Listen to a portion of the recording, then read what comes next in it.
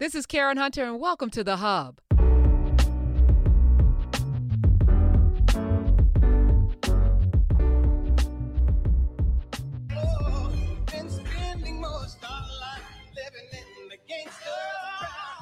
Good everything, Nubians. Hi, that got me really, you know when I got excited? You know when I got excited? I'm not going to guess. I want you to tell us. I think we may have got excited. Same place we all got excited. When the original came through, something went through my spirit. It was okay, but when Stevie came and hit that note, that magic. And first of all, hi, we are, for some reason, twin, we didn't plan this. Did we plan this? Did we? I ain't get to know. I got the Urea 3-pack narrative Nubia refill. Nubia refill June. We are rolling with force. I love that green. Good morning. Yeah, I love it too. So, couple of things. We titled this "Movement in Memory." Coolio died Wednesday, and 59 years old, young, older than both of us, but young. No question.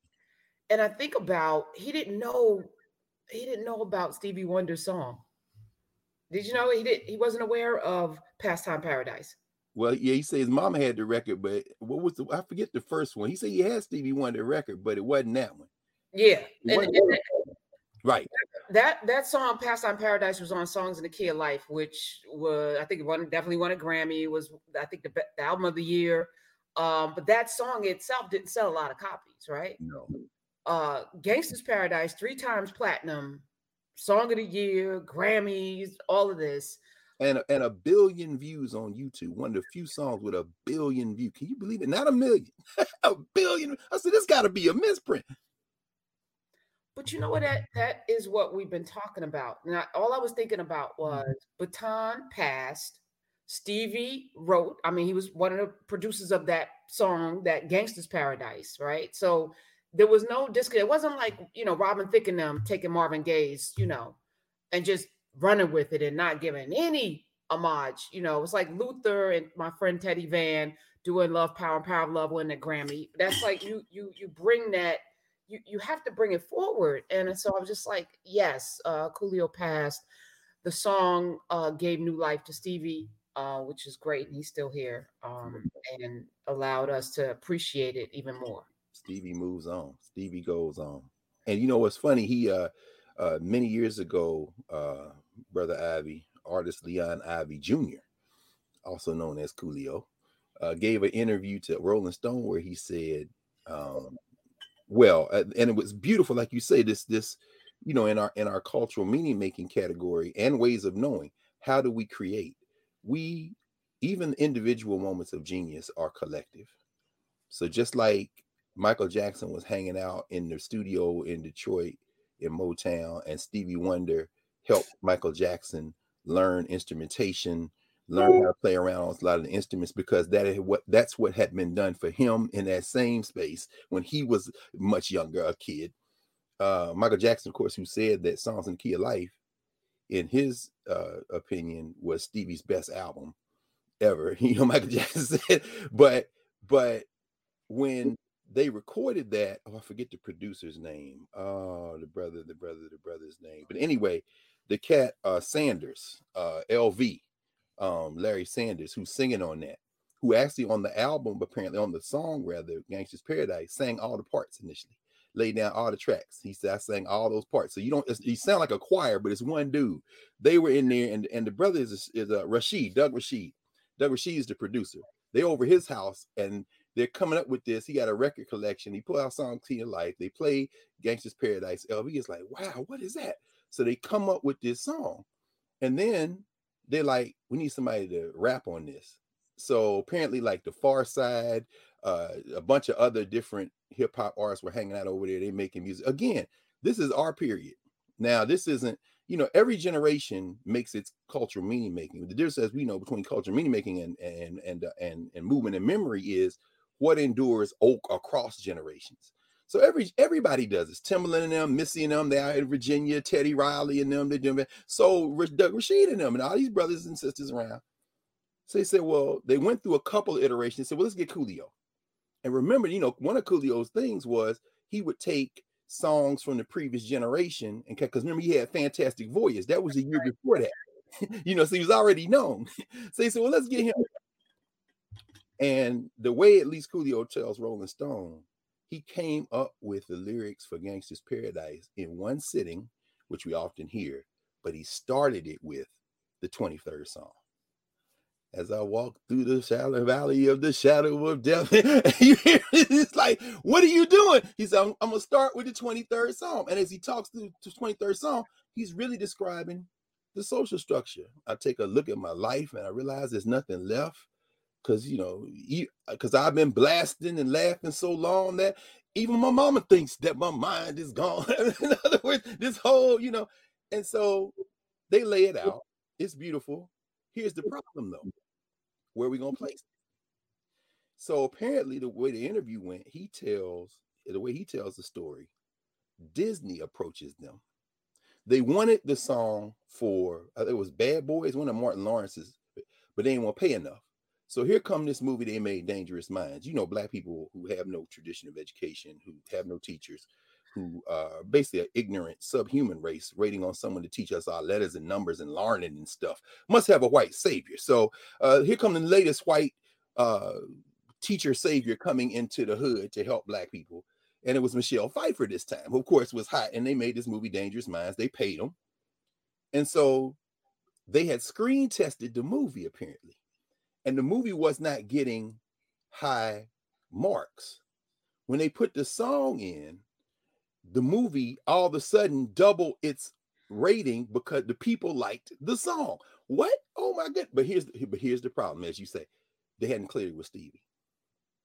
So the way Coolio tells the story, his wife knew Stevie Wonder. She approached Stevie Wonder, and because the company had approached Stevie Wonder, he was like, nah, you're not gonna use my song for no gangsters. The wife talks him into, he said one thing, I want no cussing. Take the N-word out, take the cussing out. And then, okay, you're gonna love this, because again, the song is called, at least Coolio's song, Gangsta's Paradise. But the true G is Stevie. Stevie asked for and got 95% of the publishing role. He didn't get half he didn't get a quarter, he didn't get just a writer's credit. 95%. Can you imagine that? Coolio said, if I had known then, yeah, of course you can imagine. This guy been in the business since he was in single digits. He's seen Berry Gordy in there. He's seen the best to ever do it. This is governance structure. You know what I'm saying? Oh, I didn't know what, we were going to talk about today, because we don't pre-do this. We don't have any kind of conversation beforehand.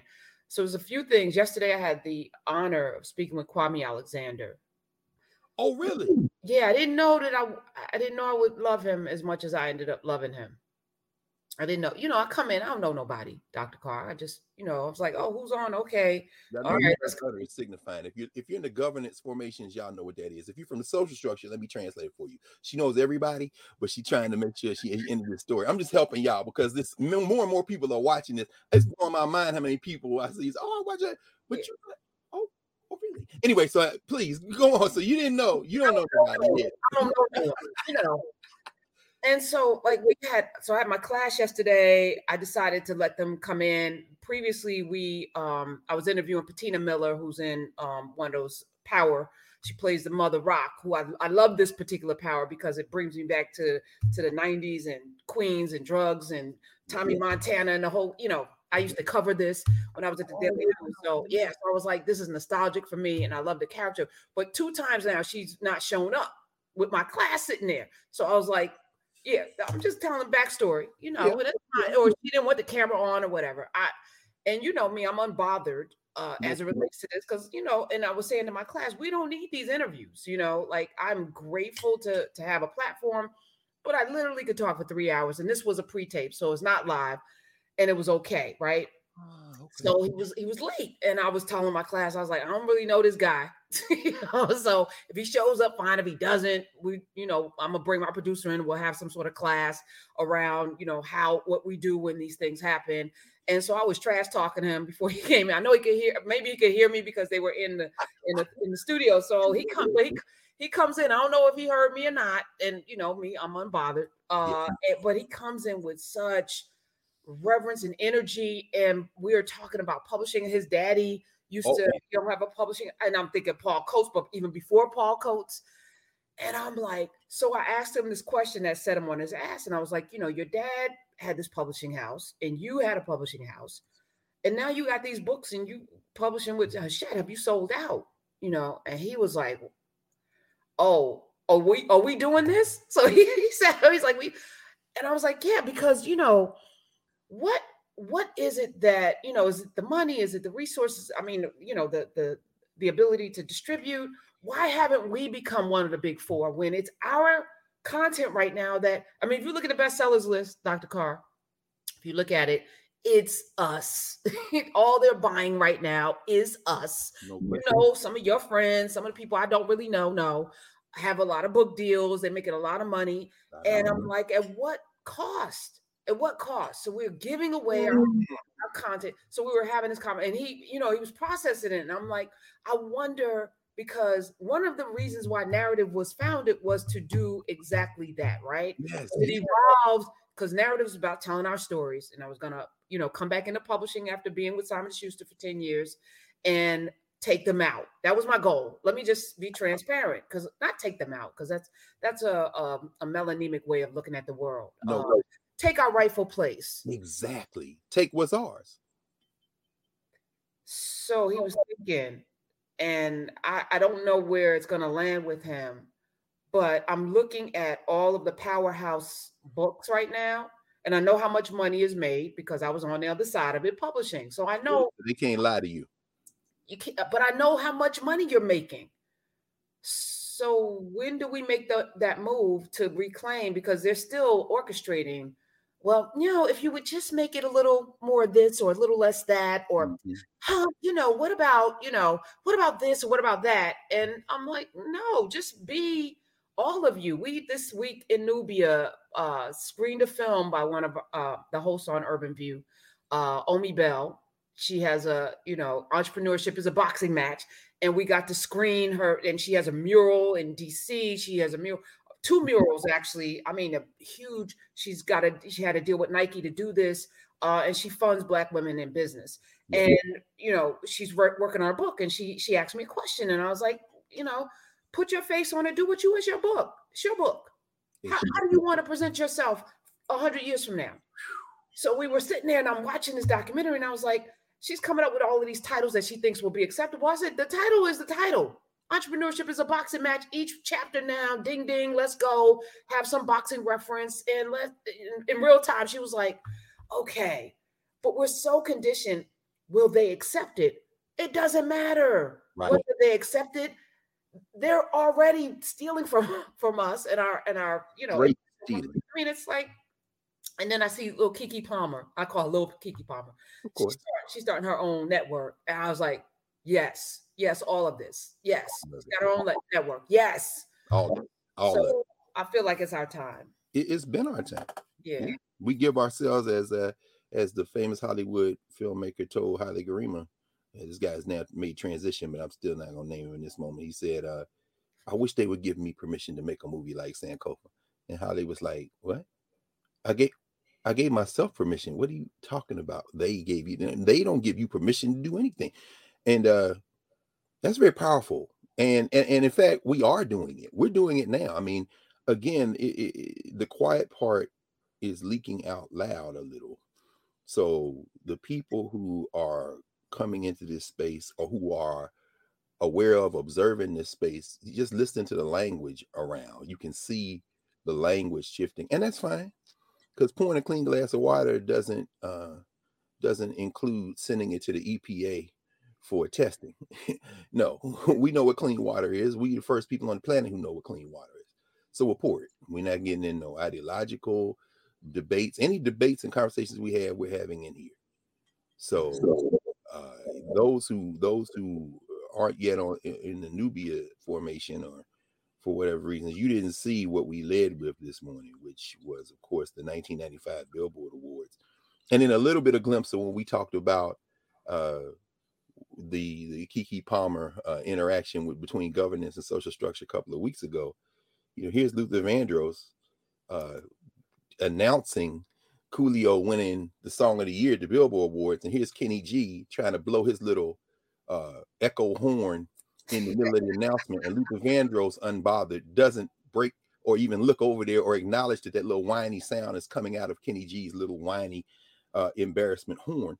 And he passes it off to, I'm not here. Nobody want it. I'm not even going to acknowledge you said you did that. You just can't help it, Kenny Jimmy Fallon. I mean, Kenny G. I mean, whoever, to get in on the swag. But if you didn't see that, maybe we could put that in. Somebody will put it in on the YouTube side in the chat, maybe. But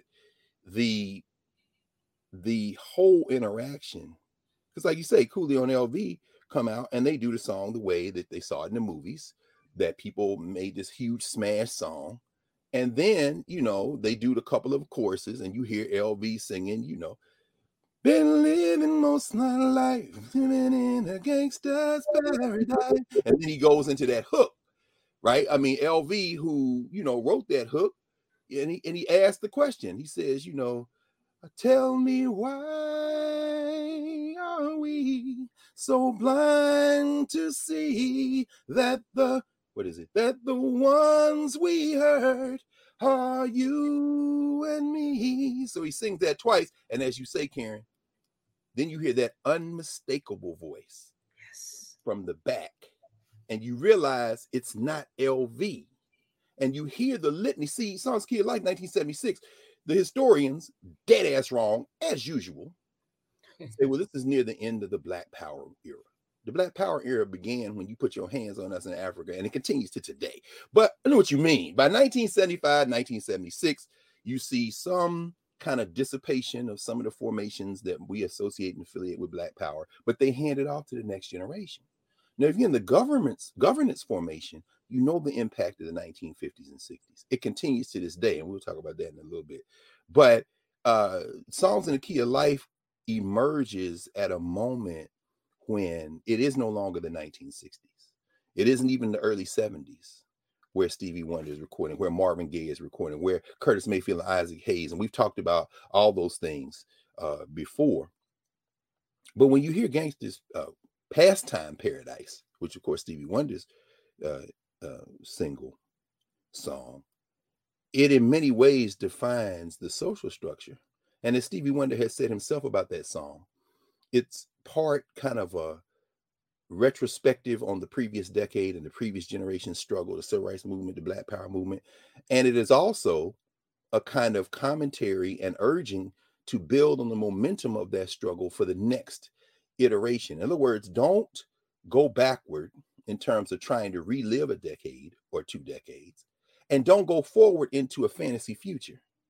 Build the paradise you want to live in. That's what he has said in terms of, well, how does this song mean? Pastime paradise. He said, no, you can't go back. It's not nostalgia. Leave that to the United States of America. See, this white country loves nostalgia. As Gil Scott-Heron said around the same time in a song he recorded called B-Movie. He said this country wants to go backward, even if it's only as far as last week. And when they couldn't get John Wayne because he was dead, they went and got the next thing, Ronald the Ray Gun.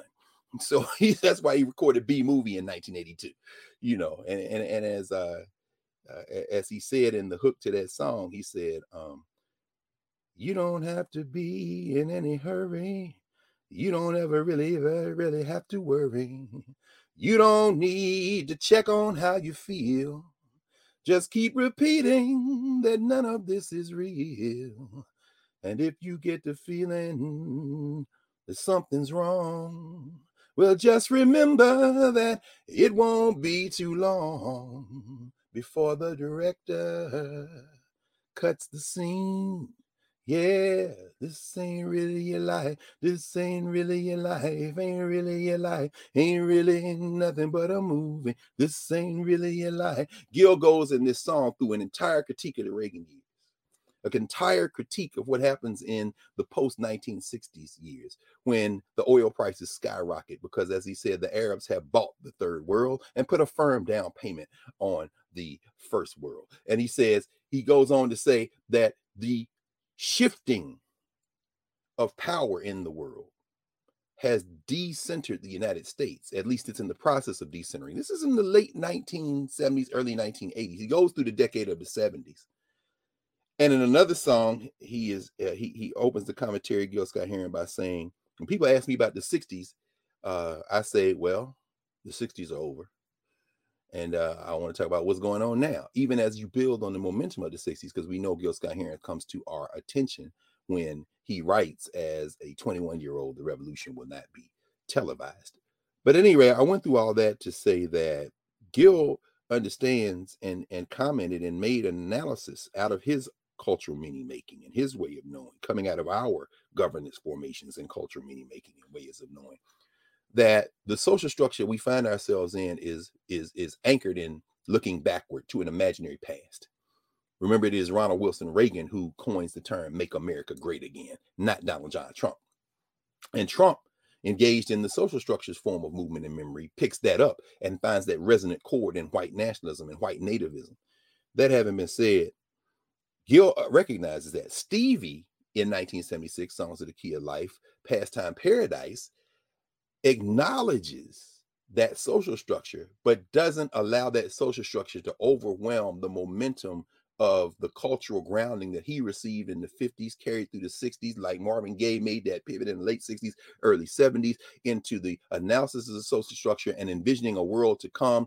And Pastime Paradise was not one of the most popular songs on Songs of the Key of Life, because it isn't the joy, it isn't the love. And so, white people who listen to Stevie Wonder too, and other people like, black people know exactly what he was talking about. So when Coolio and LV are there at the Billboard Awards and they're singing Gangsta's Paradise, and people, oh yeah, by then gangster rap and everything is there, and Coolio got the grimy thing going on, West Coast, West Side, want to put some hood stuff in there. They love it. It's a soundtrack for another one of them white savior movies, and so, which was a tanking. Then the song comes in. People like to cook. It's a minor key, and so LV is singing, why are we so blind to see? Who is the we?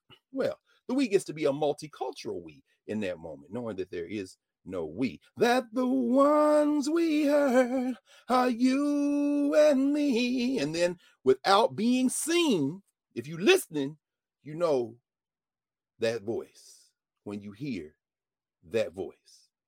And it's like, after LV sings that hook, you hear dissipation of race relations.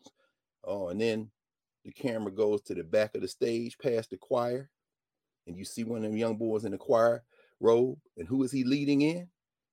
Consolation, segregation, dispensation, isolation. Stevie Wonder comes in and everybody starts cheering because he is narrating the social structure that they were resisting in the 60s and 70s. Isolation, exploitation, mutilation, mutation, miscreation, confirmation to the evils of the world. LV comes back in and watch what he does. This is governance. They're singing a duet. LV comes in and he says, been spending most of our lives living in a pastime paradise. LV sings the Stevie Wonder word. And then Stevie comes back. Been spending most of our lives living in a gangster's paradise. Wait, what just happened? Y'all enjoying the music. Watch that. The young boy put Pastime Paradise. Guess who introduced it? Not Kenny G with that little punk horn. As James Brown said in what was it, Blues and Pants, when they had the long version, and he says, come in, I need a horn. And then one of the little horns comes in. He says, Fred, play a black horn. And then you hear the tenor sax come in. Dun, dun, dun, dun. He's like, yeah, I don't want that little horn. Kenny G tried to put his little horn in there, but Luther had already set it up. This song is based on the 1976 Stevie Wonder song, Pastime Paradise. It wasn't just a duet. It was governance, because the generations locked in with each other. And then after LV did that a couple of times and Stevie did that a couple of times, what's the duet they sing together? They sing together. There are no gangsters in paradise. There are no races in paradise. There are no gangsters. Ain't no gangsters in paradise. And y'all gonna get rid of this white nationalism too. Ain't gonna be no racists in paradise either. What a brilliant display. So when Coolio made transition, I played for my introduction to African American Studies class the video, that long video from 1995, that version. And of course, most of them had never seen it. Most of them were fascinated by the fact that there were 1 billion views. But after hearing that, and then us sitting there, we did the same thing we did this morning. Just reactions. This is a bunch of 18, 19, 20-year-olds, 21-year-olds, for the most part. 240 students in that class.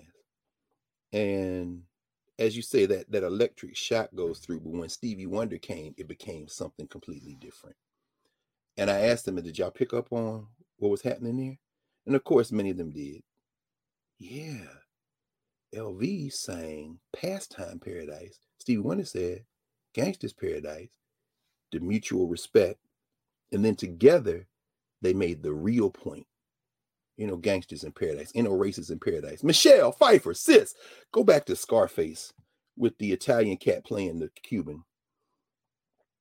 And you go back over there and get abused by your husband and then by your lover who becomes the cat that ends up, putting you in harm's way.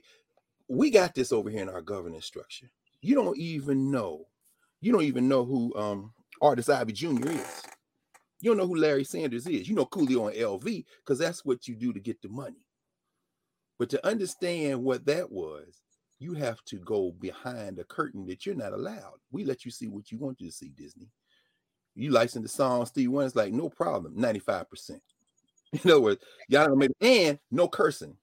And I ain't even mad at y'all, young boys. I'll come and do a duet, and I'm going to do a duet, and we're going to make the point that's underneath this point. Because who we are to each other is very different. It's very different than who we are to these other people. And people think, well, doggone. Now all that I say in the context of this week, because, our weeks, as you say, Prof, are packed, like all humans. And people are fighting, I say people, the managers who profit in this world are fighting desperately to pull us back into these labor camps. And we're not going, being human beings. So when we talk about the renewed normal in Nubia, we are renewing a normal. As people are talking about a new normal, they don't want a new normal. They want a renewed normal from yesterday, even if it's only as far back as 2020, February. But we're not talking about that. We're not going for nostalgia. We're not going back to a world that doesn't exist anymore. And let me pause here before I go on to mention my friend and brother, Kwame Alexander. You asked him a question that I'm sure he's been asked before. And I know Kwame Alexander a long time. All them guys was in school together. Hand to God, he just texted me. So while you were talking, I dropped my number. Again, we don't know each other. So I'm like, I gave him my number. I'm never going to bother anybody. So if you're compelled, I felt like we were vibing. I told him it was a conversation I didn't know I needed. I would have waited for him forever. I left there feeling so full. I dropped my number. While you were talking, he texted me. And I promise you, I'm looking. He said, Greg is OG. Knew him since he was an undergrad at TSU. Look at this. Oh, man. We are tied, sis. So So I'm like, I feel like I said to him, like, we're in this spiritual vortex. We're in this. There's the ancestors. There's a spiritual drum beat going. Like we can't see it. But if you can hear it and you don't listen, if you can hear it and you ignore it, woe to you, because there's a calling and a culling. There's something going on. Come on now, teach. And you can chase them dollars and chase them algorithms, and you can chase what your masters put in front of you, or you can sit in your purpose and do the thing that you were put here to do. That now there are too many of us lined up to do together. You can go be individualistic, you can go ahead and be selfish, or you come together, but you do that individual thing at your own peril, because no longer will there be, and there's too many of us that no. There's not space for you to do that thing and still profit. And I'm looking at Pharrell starting a whole thing where he's selling his stuff, and I was like, that's interesting. I'm looking at it. I'm like, there's a lot of interesting things happening. As I mentioned, Pharrell, the new black. I don't No, know. it's a little different. Yeah. See, that's what I'm saying. I was very critical of that new black commentary, but we're human. We make our moves. And you're right. The more this thing resets to what we know to be true, the more people are free to be themselves. And the more we're free to be ourselves, the more we see our beauty. That's very encouraging. So he's got another thing he's doing. He's selling stuff, much the way we did drops here. And drops are not, Telfar, but we're controlling our own. Yes. Thing. I'm thinking, like Diamonds. Diamonds made up marketing tool by De Beers, and I won't get too into it, but they're not the most precious of all stones, but many people have died, and so many people have been harmed for this marketing tool for something that's not very rare at all. That's right. And then we bought into it with the engagement thing and all of the bridal and all. It's like, are we so simple? Yes, we are. Yes. But it just is. It's that simple. It should be that simple to reverse engineer it, which is to no question. Make the thing that is actually valuable. And once we stop allowing ourselves to be the center of somebody else's commerce and success, and we center ourselves, it becomes really easy, and it's so clear. The path is so clear for me. I just see it. And it's a layup. I told Kwame, I said, this is a layup. This is a layup. Right at the rim. What are we doing? This is a layup. Oh, wow. Okay. As you were talking, I was thinking, because I hadn't had a chance to look at the paper yet. I used to do this in class with my students. I would come in the morning, and when we talk about the rape of Africa in the 19th century, Cecil Rhodes and De Beers and Anglo-American Corporation, I would have the papers with me, the morning papers, and I would show them the New York Times, and I would say, I'm not going to do it here. I'm just going to tell you what I would do, because I opened it and confirmed. I would say, I want y'all to stop me. And I walk up and down the aisle. I say, y'all stop me when you see the first jewelry ad. Open it up. I'm never going to pass 2 pages. Wait, there's one right there. There's one right there. Yeah, how about that? On the front joint.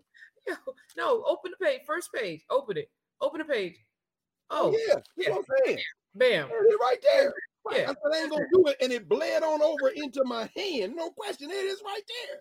Exactly. We ain't going to get no free advertising. But to your point, I mean, and we all know, of course, we know this because it's true.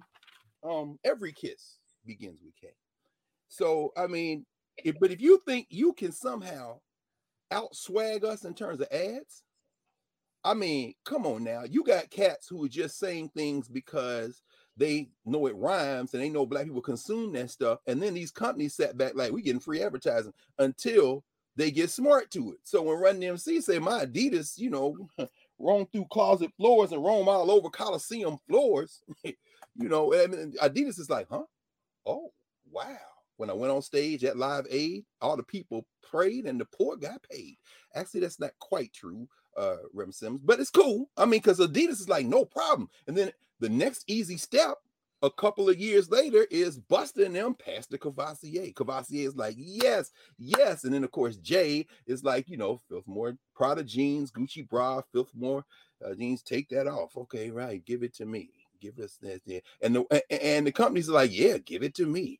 Louis Vuitton, Don. Okay, here we go. By then they're getting paid, of course, but not anything close to what the company's getting paid. But like you said, taking our power back. So Pharrell is doing that beautiful. Keke Palmer is doing that beautiful. My brother Kwame, my goodness, Prof, you bring back you bring back. So I remember one time we were in Newark.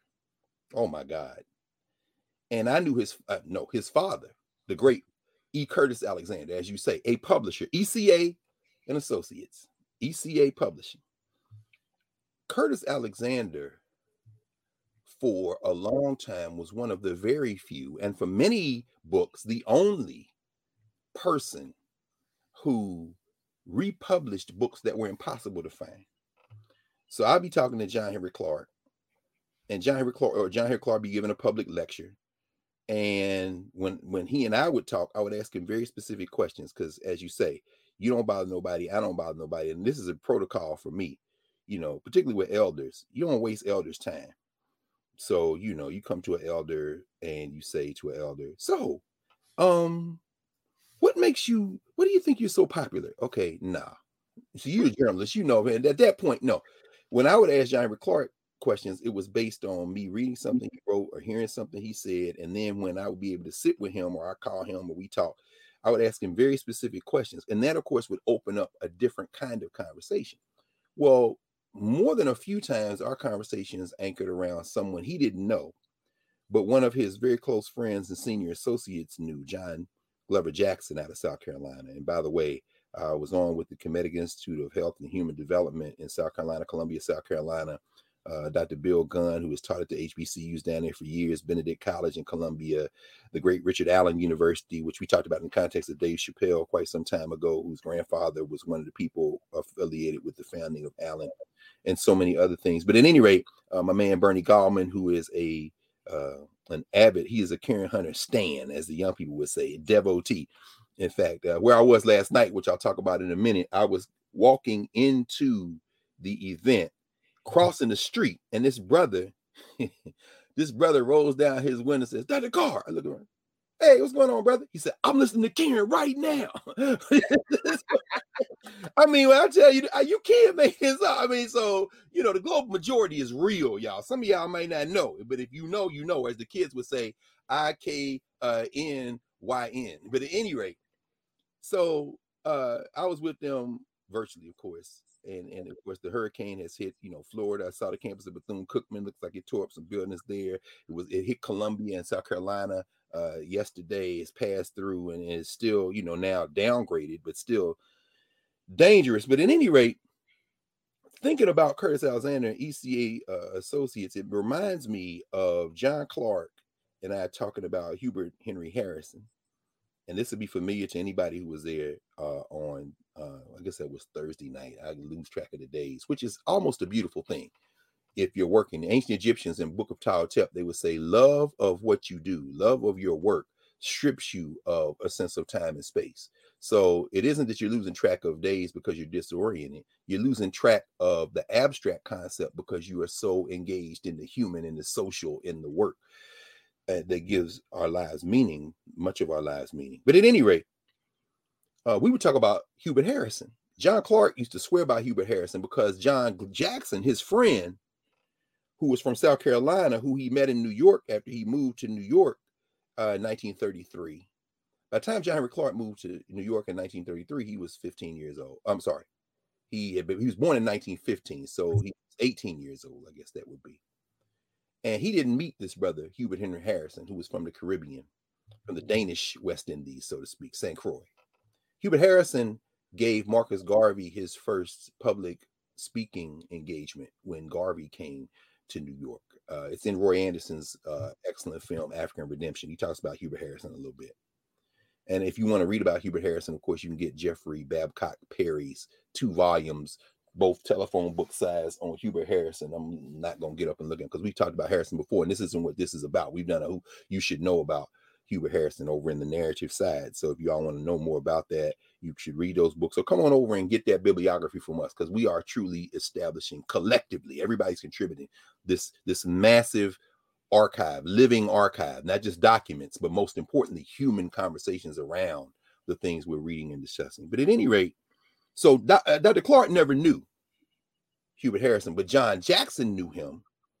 And John Jackson introduced John Henry Clark to the work of Hubert Harrison. In many ways, we're still living with that echo, because the study group that they had, here we are in study group, the largest study group, the largest Africana studies class. It's so funny, after I got off, we got off our conversation, our regular Saturday conversation on last Saturday when I was in Atlanta. I logged into the board meeting for the National Council of Black Studies, and they talked.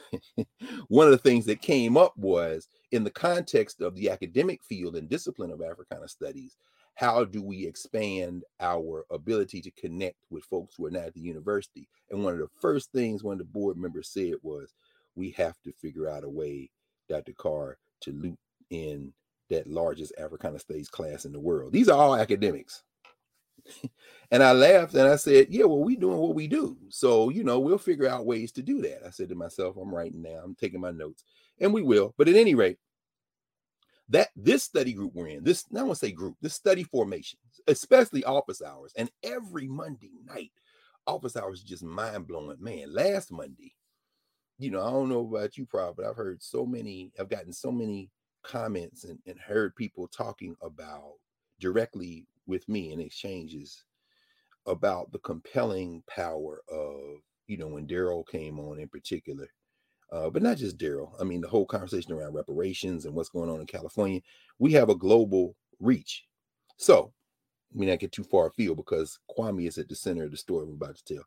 So John Jackson out of South Carolina nominated John Henry Clarke for membership in the small study group they had in Harlem in the 1930s. It was called the Old Harlem History Club, as Dr. Clarke used to call it. The old, because by then almost everybody had made transition. Willis N. Huggins, sometimes William Hansberry would come up from DC. He was on the faculty at Howard, the uncle of Lorraine Hansberry, but most importantly, a pioneer in the study of classical Africa, Nubia, Egypt, or Kemet, as Dr. Beatty will remind us. And so they had this meeting, this regular meeting was in the basement of the Harlem YMCA. And John Jackson brought John Henry Clarke there. And that was where John Henry Clarke was introduced to many of these readers and writers, many of these scholars, and began to do his own work. And one of the people he was introduced to was a man who had made transition in 1927, Hubert Henry Harrison. So he was, John Clarke was a Hubert Henry Harrison stan, as was John G. Jackson. John G. Jackson, of course, who published a small pamphlet on Hubert Harrison called Hubert Henry Harrison, the Black Socrates. I'll resist the urge to go into Harrison again. Go over the narrative. You'll see the long conversation we had about Hubert Harrison, who, along with August Wilson and Coretta Scott King, share a birthday. We talked about that context as well. So what does this got to do with Kwame Alexander? Well, his father, Curtis Alexander, made it his business, because Curtis Alexander was a comrade of, in some ways contemporary of, junior contemporary. He was younger than John Clarke, John Jackson, and all them, Yosef Ben-Yakin and Dr. Ben and all them, Edward Scobie and all them. But Baba Curtis made it his business to find these books that John Clarke and others would constantly tell us to read, because then you go to the bookstore, they're out of print. Damn, it's out of print. You go to the library, Nomo X, out of Columbus, Ohio, the great Nomo X, who always reminded us, watching civil rights documentaries where they sicking dogs and fire hoses on Black people, in the words of Nomo X, always kill that dog. Always cut that hose. You know, when he said, that dog had bitten me, I always kill that dog. I never forget, my man Nomo X. The Afro set, that's a whole nother thing. We have to talk about that another day. But my man Baba Kwame, Kwesi Ohene, out of Detroit. These are the Negroes that would go into the public libraries and engage in what they call liberation work. I'm not checking this book out the library. It shouldn't be in the first place. So sometimes they would toss the books out the windows to a waiting co-conspirator. Sometimes they would just walk out, because it's before metal detectors. And then they would make copies of whatever books they had liberated from the library.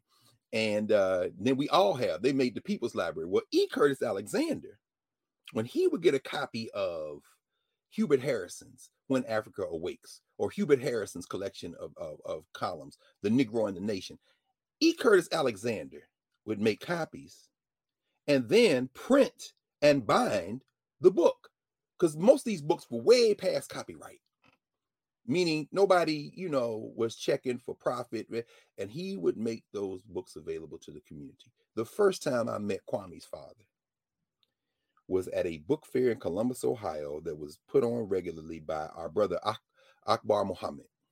Some of y'all know Akbar, a senior lieutenant in the Nation of Islam, lived for a time in West Africa, a book man, Baba Akbar.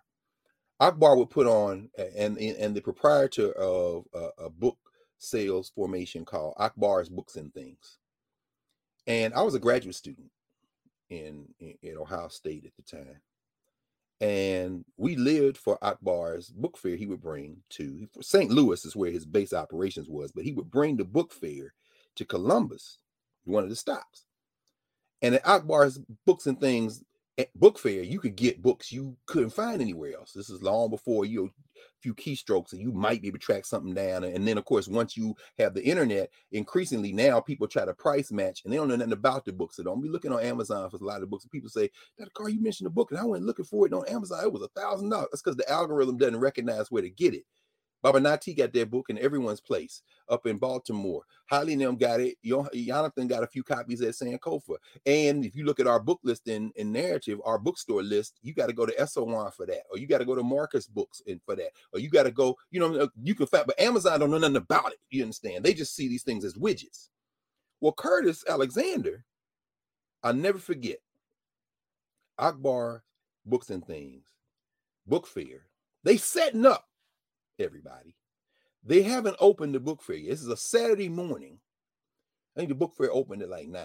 The featured speaker, and you appreciate this, Prof. Hunter, one of your comrades in the sainted work, in the divine work of broadcast, because nothing will ever displace radio, because you got to make up the images in your mind, and the word is going right in your ear. That's why some of y'all are listening to this as podcasts. It's very important.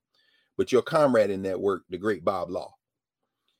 Bob Law was the featured speaker that day at the book fair. So I'm coming to hear Bob Law because I had spent the summer of 1989 in New York, and I would be dragging my behind into the NAACP Legal Defense Fund for work when I was clerking there.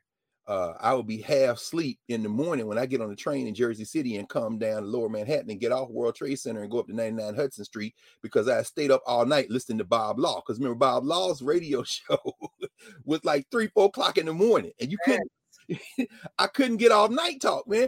And so, of course, consciousness is the way that we must think. So Baba John Henrik Clarke reminds us, I'm in heaven.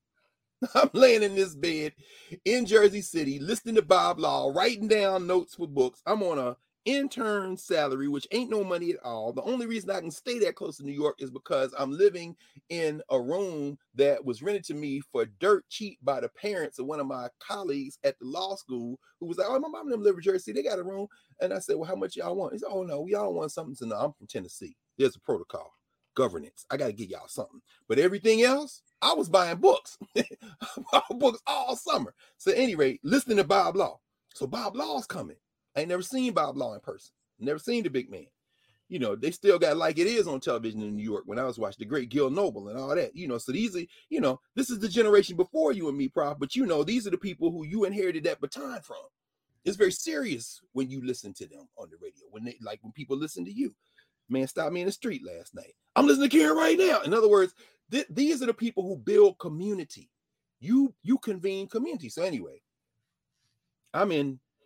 I come into the room in Columbus, this big auditorium.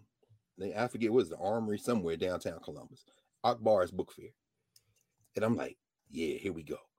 So I'm there at like 8 o'clock. The thing started at 9. Why? I done made my calculation. The rent money, I didn't touch. But everything else, I converted to dollars. And tapped a couple of my friends and students. Y'all loan me the money. Why? Because I'm spending everything but the rent money. Light bill, don't worry about that. I can miss a month. I figure I'll catch it up. But I'm spending everything because it's the one shot to get things. And who am I coming there for?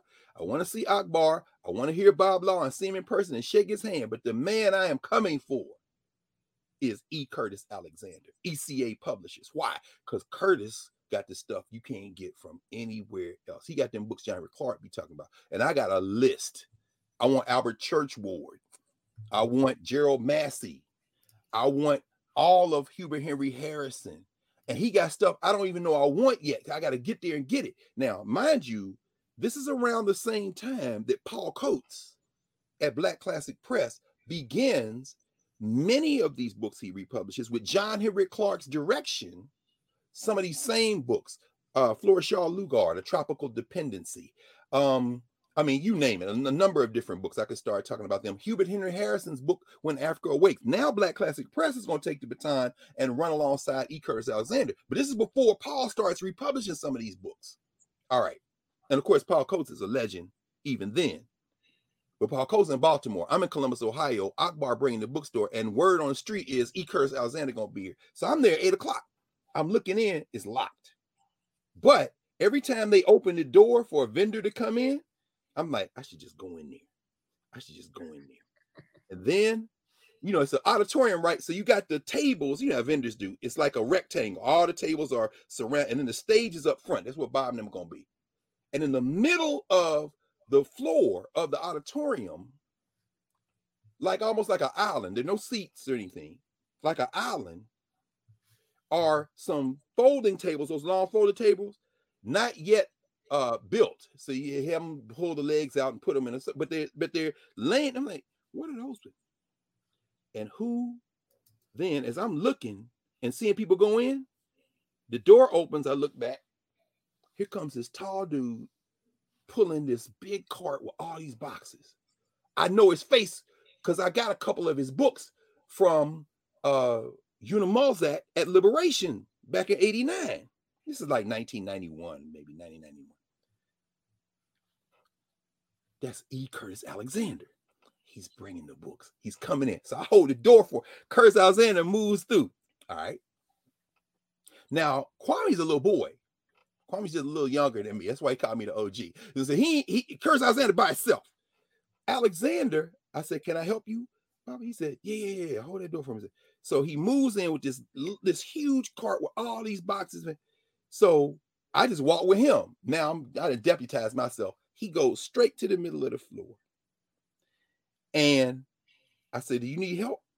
He said, would you mind helping me? I said, not at all. I said, do you have Hubert Henry Harrison when Africa Awaits? He said, of course I do, brother. I said, what?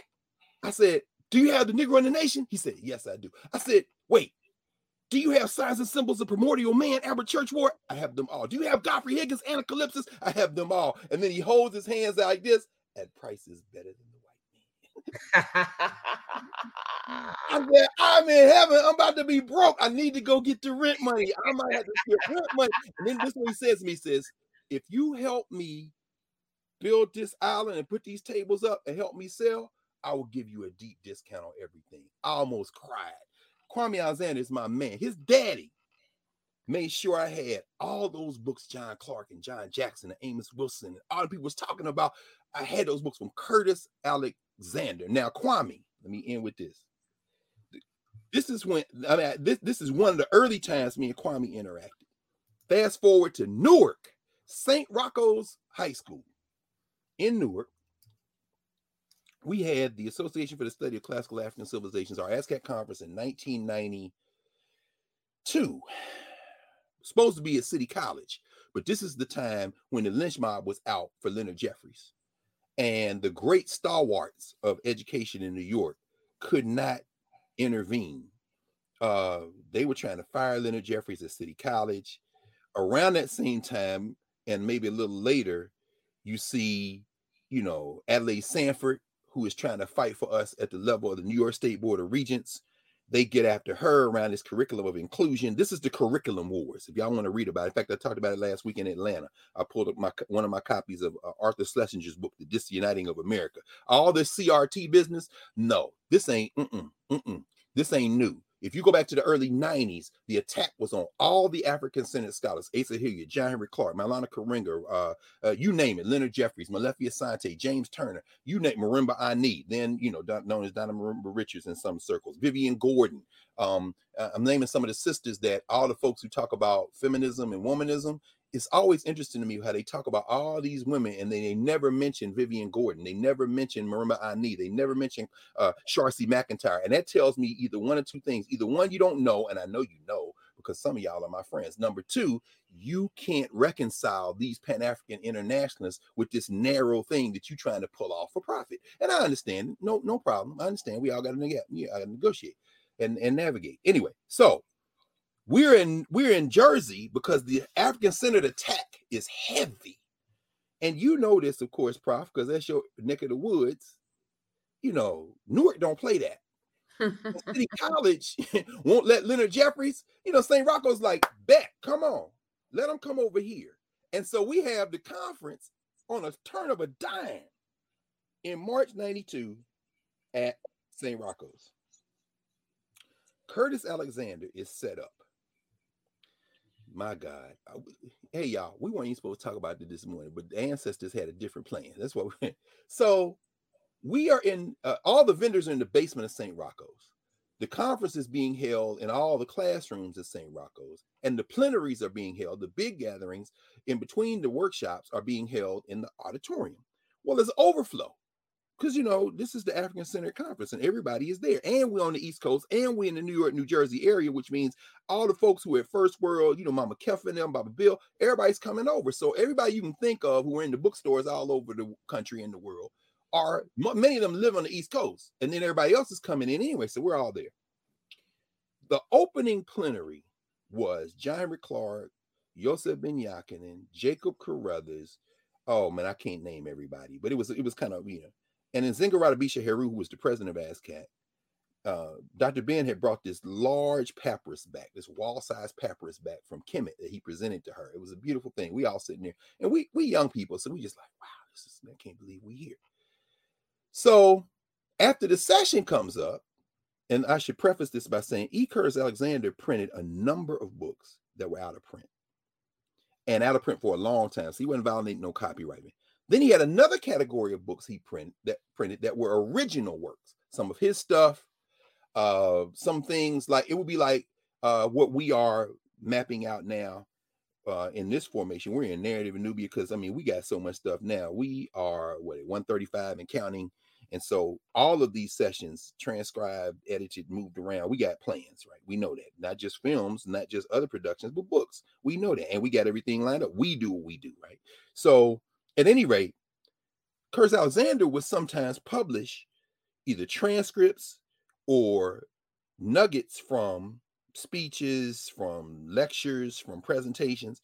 So he had a book called Axioms and Quotations of Yosef Ben Jochannan. And on the back of the book was Dr. Ben and Baba Curtis together because they know each other well. They've traveled, and he's saying this smiling on the back. And then the book was full of like sayings of Dr. Ben, quotations from Dr. Ben, pieces of book lists from Dr. Ben, observations of Dr. Ben. Small book, probably not even 100 pages. And it'd be impossible for me to find a copy of that around here now. Probably all my copies probably in storage. I do not have a signed copy of Yosef Ben Jochanan's Axioms and Quotations of Yosef Ben Jochannan. I'm going to tell you why. After that plenary that morning, somebody went up there with a copy of that book that E. Curtis Alexander was selling on the bottom floor, Axioms and Quotations, and presented it to Dr. Ben to sign. Ben looked at the book. Ben said, "Where you get this book?" "I just bought it from Curtis Alexander downstairs." "What? He didn't give me no money for this book." Now, you're a publisher, Professor Honey, so you know where I'm going with this, right? I look down. We're looking at this now. We standing in front of the stage. John Henrik Clarke, Yosef Ben Jochannan, sitting next to each other. Dr. Ben turns to Dr. Clarke, his friend, and said, "John, look at this." John Henrik Clarke is blind. Ben is so outraged. He shoves this book under the nose of his friend and said, "John, look at this. John Henrik Clarke can't see that book." he said, "What? Curtis published this book? I didn't get no money." Now, you got to know Dr. Ben. There's huge backstories to all this. So I'm going to be shortening this very because we got to get to Kwame. So he's showing the book. Of course, he can't see the book. He said, "Where is he?" Somebody, and it's people could co-sign. There's a lot of people who we know. I don't know, was Mario there? I don't think Mario was there. Tony Browder was there, though. Naeem Akbar. There was a lot of, right? And so, and somewhere, I do believe there is a recording of this. Why? Because this is the period when everybody run around with tape recorders so they could record the lectures, man. And I saw at least a couple of hands with tape recorders. I ain't gonna name no names, but anyway. So Ben gets up. Oh man, Ben gets up, comes down, in high school auditoriums, comes down off that wooden stage, down them steps, and takes off going toward the back of the auditorium to go downstairs to confront E. Curtis Alexander for selling Axioms and Quotations of Yosef Ben Jochannan, and he ain't seen no money. This was a big thing, by the way, in the 90s, because, people would make recordings of lectures and stuff, and then they would sell the tapes, and then people who gave the lecture would be like, "What?" But most people let it pass because though that money was keeping in circulation a lot of black vendors. That's what we do. Like I said, Barack Obama, I give Barack Obama incredible credit full credit. This may have been the most important thing that Barack Obama did. When Barack Obama got elected, there were so many Negroes selling T-shirts and coffee mugs that he probably kept people's lights on. I don't know about policy, but I do know about that. But at any rate, so Ben gets downstairs and we are in tow like smoke off a fire, like little boys going ready to see a schoolyard fight behind an old man now. Meanwhile, there's people in the front saying, Dr. Ben, calm down, you gonna have a stroke. No, I want to see. So he gets downstairs. Curtis happens to not be at the table. So like I helped Curtis Alexander sell books at Akbar Books and Things when in Columbus when he had the book fair there. Who, Professor Hunter, do you think is manning the table for ECA and Associates Publishers at that time? Little Kwame. Kwame is standing there at the table when Yosef Ben-Yakin and a trail of people who are all too hyped to see a confrontation come busting in the vendors. Yosef Ben-Yakin into my brother, Kwame Alexander. Where's your daddy? Kwame looking like, what? Wait, what? Where's your daddy? Huh? And Dr. Ben, Dr. Ben already he from Puerto Rico. And he has that beautiful lilting voice of the lyrical voice of the Caribbean. And he talking fast, and his teeth might come out. So Ben, I saw him in London, and I had a box of books, and I'm telling you right now, if you don't say nothing to me, I need to. You don't understand. I want to know. Kwame don't know nothing about it. And Curtis happened to not be at the table. So, in that moment, we calming Dr. Ben down. Kwame, my brother, never loses his cool. Well, I will tell him, yes, sir. Yes, sir. Deep, there's that same spirit that you encountered with him when you was talking to him. That's him. He been like that since he was a kid. And in that moment, I felt so sorry for him. Because, again, this is something, and eventually, of course, it got worked out. Because Ben would use it, he might go completely over the top off something that he really shouldn't, but nobody know. And then later, what happened? Well, I talked to Curtis, and it was just, but dude, you didn't say that in front of everybody, because at that point he had moved into performance, I think a little bit, right? It wasn't gonna be no fight, although Ben did look like he'd probably fight somebody. Who he gonna fight, right? But over the years, Kwame Alexander, who is now in the social structure, as you know, as you opened up with, huge. Book awards, all the stuff. He was down at the Kennedy Center doing stuff, particularly YA. So crossover, rebound. I mean, I recommend Kwame Alexander's books. He's a poet by training. In fact, I got a little staple volume over there he did with Jelani Cobb and them, Ta-Nehisi, all them boys when they was in college. You know what I'm saying? I don't even know if they got copies. I'm sure they do, but I mean, little staple volume. I said, look at this. But so he started as a poet, right? And then he does his YA stuff. He's major all over the globe. But as just so people know, in terms of the governance formation, that man comes out of a governance formation, and he writes about this. Is it booked? Booked might be. I don't know, Prof. Did you all talk about any of his publications? Well, he was on to talk about The Door of No Return, which I just downloaded into my Kindle, which is, you want to talk about writing. And, chapter 1 is the Sankofa bird, is a piece of art. And he is telling the story of Black boys and girls before there was, he said, our history didn't start in 1619. I was like, Dr. Carr, I hear it. Curtis Alexander. Yeah, Curtis Alexander, which I didn't know. Exactly. I was like, oh, it's the same spirit. That's why I was like, this is happening in the universe, because the drum beat is the same when you hear it, right? And so he's like, Black Joy was before we were snatched up. So it's like a brother. He's got a bully. He's in love with his little girl. The bully's in love with the girl. So I'm telling the story of humanity in this book. And I love YA books because most YA writers can write their asses off. Some of the best writing you will ever find. So I had to download it, and I was reading it, and it reads like poetry. He's starting off. I mean, it's just chef's kiss to him. But as I'm, so he's on to promote the book that came out this week. And I had a conversation, as I mentioned, that I didn't expect to have with somebody that I hope will become a lifelong friend, because his mind, man, it's just, ooh. He said that, it starts, there was a time ellipsis. Many seasons ago, when our people were the sole supplier of the purest and most valuable gold in the world. The river was bedded with enough gold to make a century of royal stools for the Asante kings, 1,000 shiny bracelets for their wives. Then came the foreigners, invaders disguised as friends, pretending to be students of our way, with only one lesson to learn: how to steal our fortunes. And it goes on and talks about the Offing River, but we're learning about Ghana and that coast and everything through the eyes and the lens of young people. But he's telling his given history because it's in his blood, and there's a map of the kingdom. The Asante King. I mean, it's just Kumasi. I mean, the whole, just like I'm sitting there as I'm working today on a book with the Adinkra symbols. Yeah. I mean, you can't make this stuff up. Shout out to Nana Yao and Michelle Yabo. I'm working on this book because we're about to do a drop for Kwanzaa. And these symbols, and I'm getting it right because I'm going to our team that's in Ghana. Is this right? Is this definition right? Because I don't want to be a colonizer. I'm not from there. I want to make sure it is right. Is right. 400 years from now. We got to get it right now. So that's right. Yeah, this is beautiful. That's right.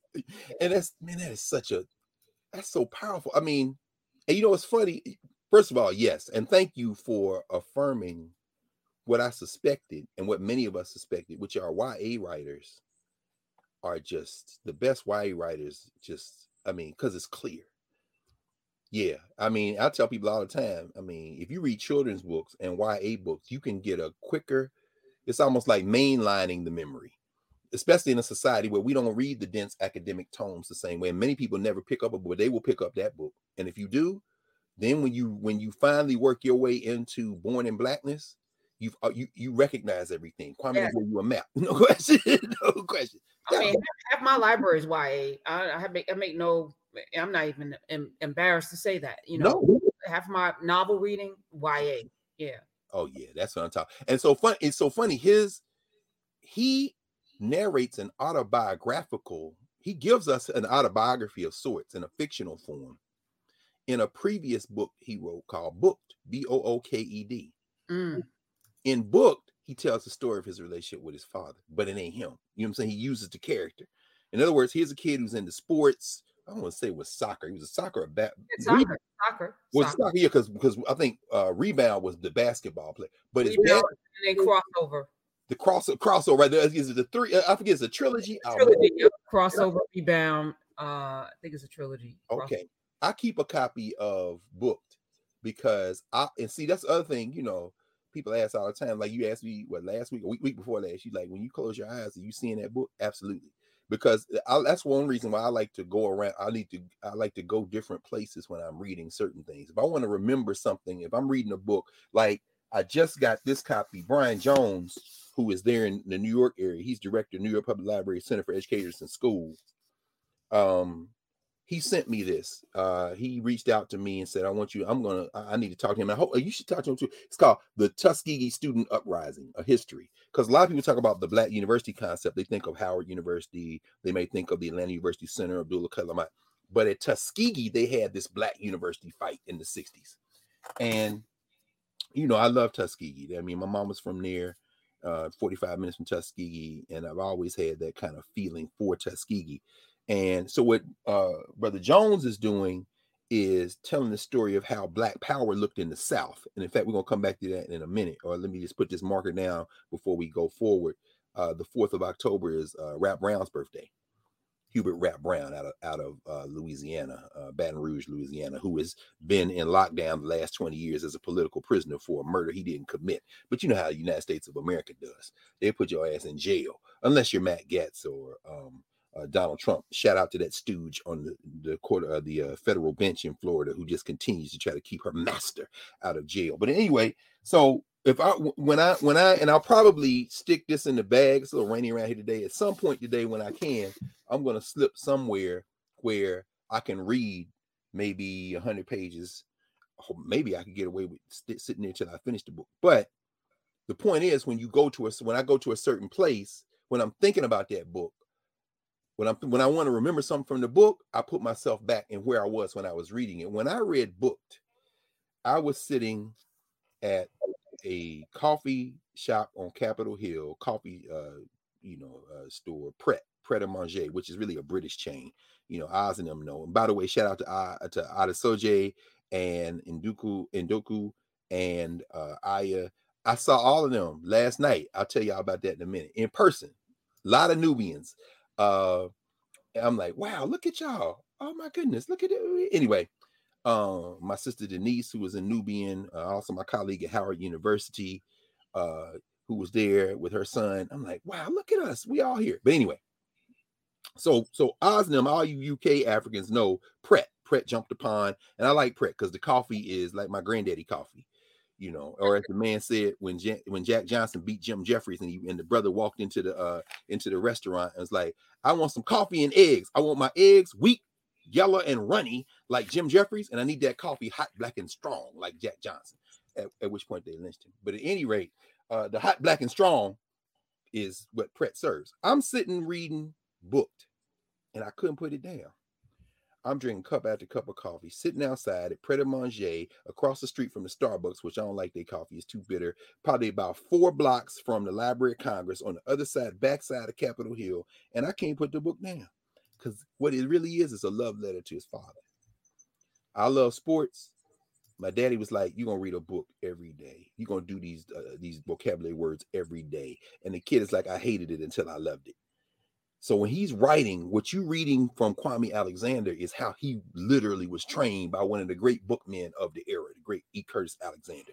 And all of the people that Curtis Alexander introduced him to, who Kwame knew from a child all the way up through now. So Dr. Ben, Dr. Clark, Mama Sharcy, all the Wade Nobles, Jacob Carruthers, and then brings all that energy to a HBCU where he interacts with other people. I mean, Ta-Nehisi Coates is the son of Paul Coates. So he ain't coming to Howard for his blackness. He is, however, coming to meet others who are like him and then get a faculty like Ron Walters and others who we'll come back to in about 10 minutes, who is helping them shape that. So Kwame has been shaped by this a long time. So when you get a gift like his young adult fiction, what you're really getting is the keys to a deep immersion in governance, in ways of knowing, in cultural meaning making, in movement and memory. And so the social structure. So when you ask him, what about the Black public side? What about the independent publishing side?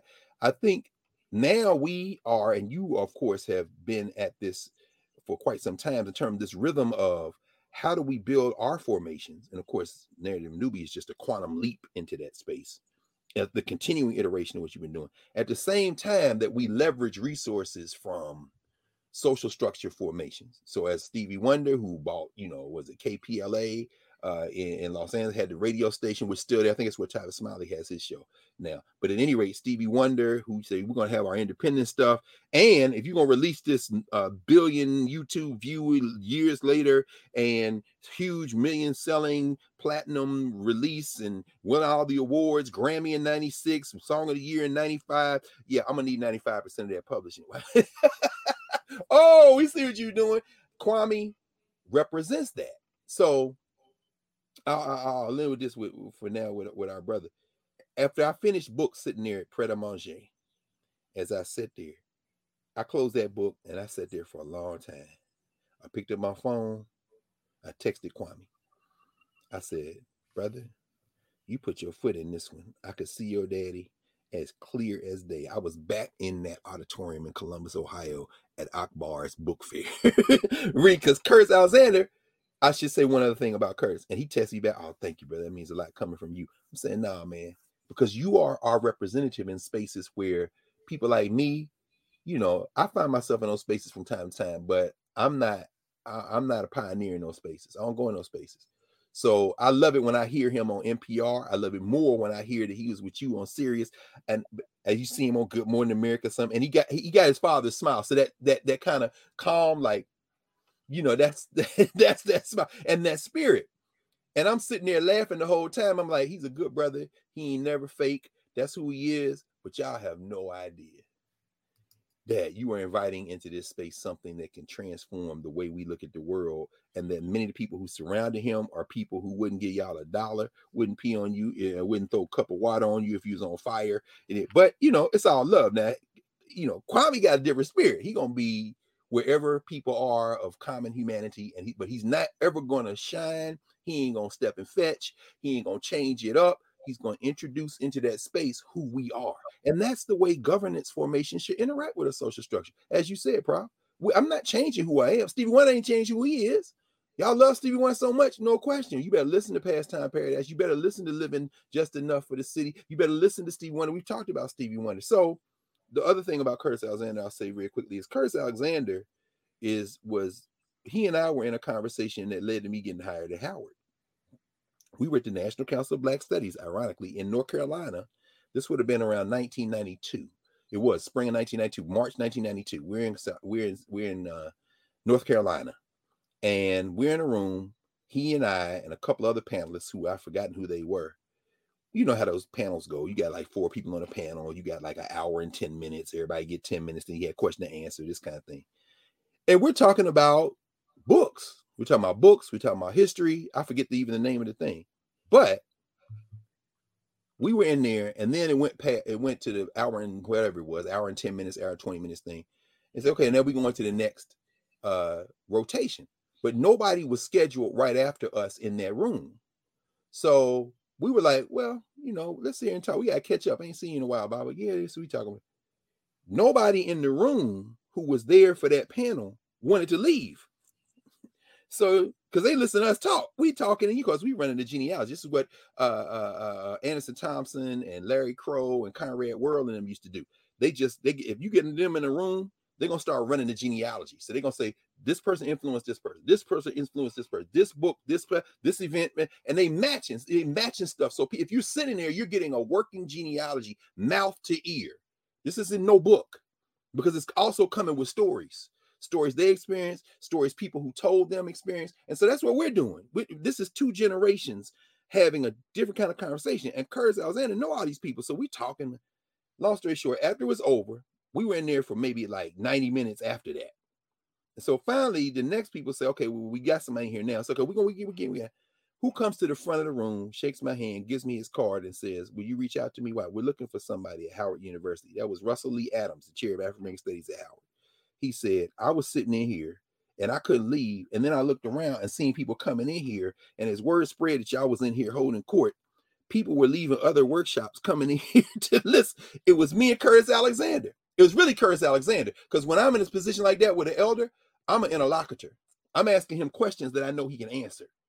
I can ask him, why was it so important that Anacalypsis as a book was something that we read now? Because clearly it's outdated. Why are we still reading Gerald Massey? And then he walk you through the history of the Harlem History Club, the Edward Blyden Society. Okay, Bob. Okay. So when you got into publishing, I mean, do you remember Afro Am?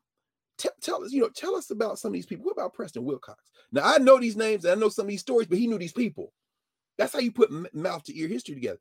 And so the rest is history. I emailed Dr. Adams, and he invited me down to Howard. I did an interview, and they made me an offer. Now, that offer came about a month before I got an email from the dean of College of Arts and Sciences at Tuskegee.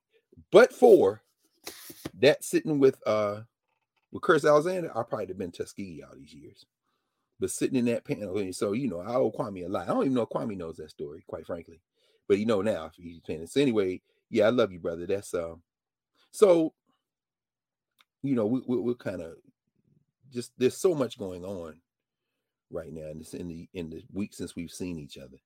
Of course, you mentioned Burkina Faso. That caught your eye, huh, Prof? What's going on in Burkina? Muted. There are a lot of things going on in Africa, and I'm making a commitment as I round into my 8th year on Sirius XM to spend time weekly spanning the globe, educating myself about what's happening in these different places as folk contemplate, as Stevie Wonder has, moving back to the continent. I want to know what's going on, and I want to inform the audience about what's happening in these different places. I know there's something going on in Rwanda right now, in Ethiopia right now. Yes. So when I saw the coup in Burkina Faso, I was like, what is happening on this continent? What is going on? So, I dropped that link to you last night because I was like, is there a thread that we should be paying attention to as all of these things erupt throughout the continent. And then there's something going on with China. We Yeah. know that. And there's there's a lot of outside interference. Yes. As Yeah. always. Well, as always, I mean, I think that's one of the there are a lot of sites. I think of like Africa is a country. I mean, yeah, is Africa as a country? Yeah, because of course Africa is not a country, but the idea is that these folk are putting together. Of course, everything is available all the time, everywhere. At least it appears to be. So, cutting through the noise is difficult, but there are a few anchoring places. There was a magazine, and the name escapes me now. It used to be just in print. First time I went to South Africa in 2004, I went looking for it. I drugged my students there. Stephanie Joy Tisdale, Melvin Parole. I drugged them down to Clark Street in Cape Town looking for this place, this hole in the wall where they sold the magazine, and the name escapes me. It's across street from Clark's bookstore. And if I ask, I'm gonna ask myself to remember, and maybe it'll come to me before we close out in a few for today. But at any rate, they have a good website. But if you go to Africa as a country and start there, it'll kind of, and of course, beautifully, think about our brother Cedric in Brazil. What is being published now here in the formation that you're pulling together, this Pan-African network of almost stringers. It almost reminds me of Claude Barnett and the Associated Negro Press. We've done this before, of course. And of course, the domestic U.S. African press, the Defender, the Courier, all the great papers, the Column Post, as you talked about last week. All of those papers did international work, and they did it well. So when you read Gerald Horne's book on Claude Barnett and the rise of the Associated Negro Press, and we talked about the Associated Negro Press as well. I don't see if I had. I know I usually keep one of those Associated Press books around. Oh, here is so can I pull this out?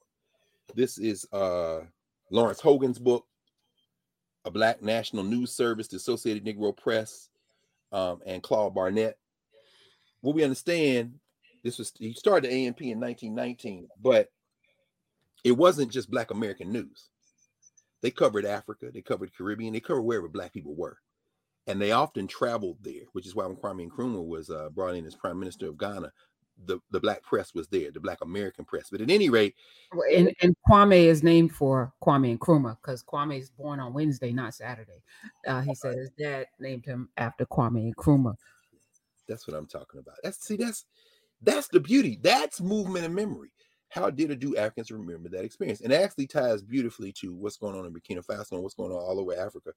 There's a lot of internal critique of Kwame Nkrumah, the first Prime Minister of Ghana, and legitimate critique in terms of maybe being heavy-handed, imprisoning some of his political opponents, including his Jegna, who he ended up opposing, J.B. Danquah, and unfortunately, but that has to be balanced against the full humanity of a person who John Clark met when he moved to New York in 1933 and was introduced to the Harlem History Club, the old Edward Blyden Society, by John Jackson.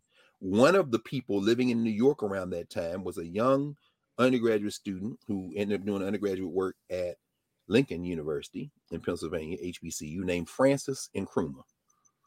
And John Clark met and befriended Francis Kwame Nkrumah in the 1930s, which is why when Dr. Clark moved to Ghana in the late 1950s and didn't have no money, he always tell that story about how Nkrumah was prime minister, and one day he was driving in a car, Nkrumah with his motorcade, and John Clark standing on the road like everybody else, waving at the man, and then the motorcade screeches to a halt.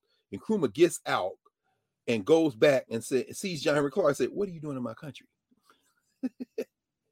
And John Clark said, "Well, I came because I want to help Africa," and he ain't got no money. He said the check he was owed for a piece that he had written in one of the American papers bounced. He over here in he said the slums of Accra. Kwame Nkrumah said, "Boy, you sure must love Africa." He said, so he gave him a job on the Ghana Evening News, which was Kwame Nkrumah's newspaper. So, I mean, all those convergences, right? So, yeah, Kwame is named for Kwame Nkrumah. Of course, it makes perfect sense because that's, as far as Pan-Africanist. So, as I said, Nkrumah was overthrown in a coup d'etat that was fomented and it exacerbated existing tensions in the country, fomented by the UK, hail to the damn Queen and King, and the United States and others. They ain't like Kwame Nkrumah because Nkrumah was saying, all you Africans, anybody from the African diaspora, y'all can come to Ghana, bring your skills, bring your talents. If you see, and maybe we should watch this. We can watch this in Nubia and Refill. We'll get our sister Shrikiana Aina, Haile Gerima's wife and filmmaker, who did her documentary Footprints of Pan-Africanism. That would be a beautiful one because she interviewed many of that generation of Africans from the United States who went to live in Ghana, some of whom are still there. Many of whom are ancestors, but they've continued to come to Ghana. They're still in Ghana. Some of y'all may be tuning in now or being in the Mbangi right now from Ghana, so you know this story. And you're living this story. Shrikiana made a documentary on it. In many ways, it's the documentary companion piece to Sankofa, particularly that last scene in Sankofa. If you've seen Sankofa, the film that the Gerimas made. But at any rate, you can have a coup that's going to be fomented from outside because, you know, these companies that these states are markers for, they want the gold, they want the bauxite, they want the oil, they want all this, they want the cocoa. They don't want these African countries to develop themselves in ways where they maintain control of their resources and use those resources to help their main resource, which is the human resource. They don't want that.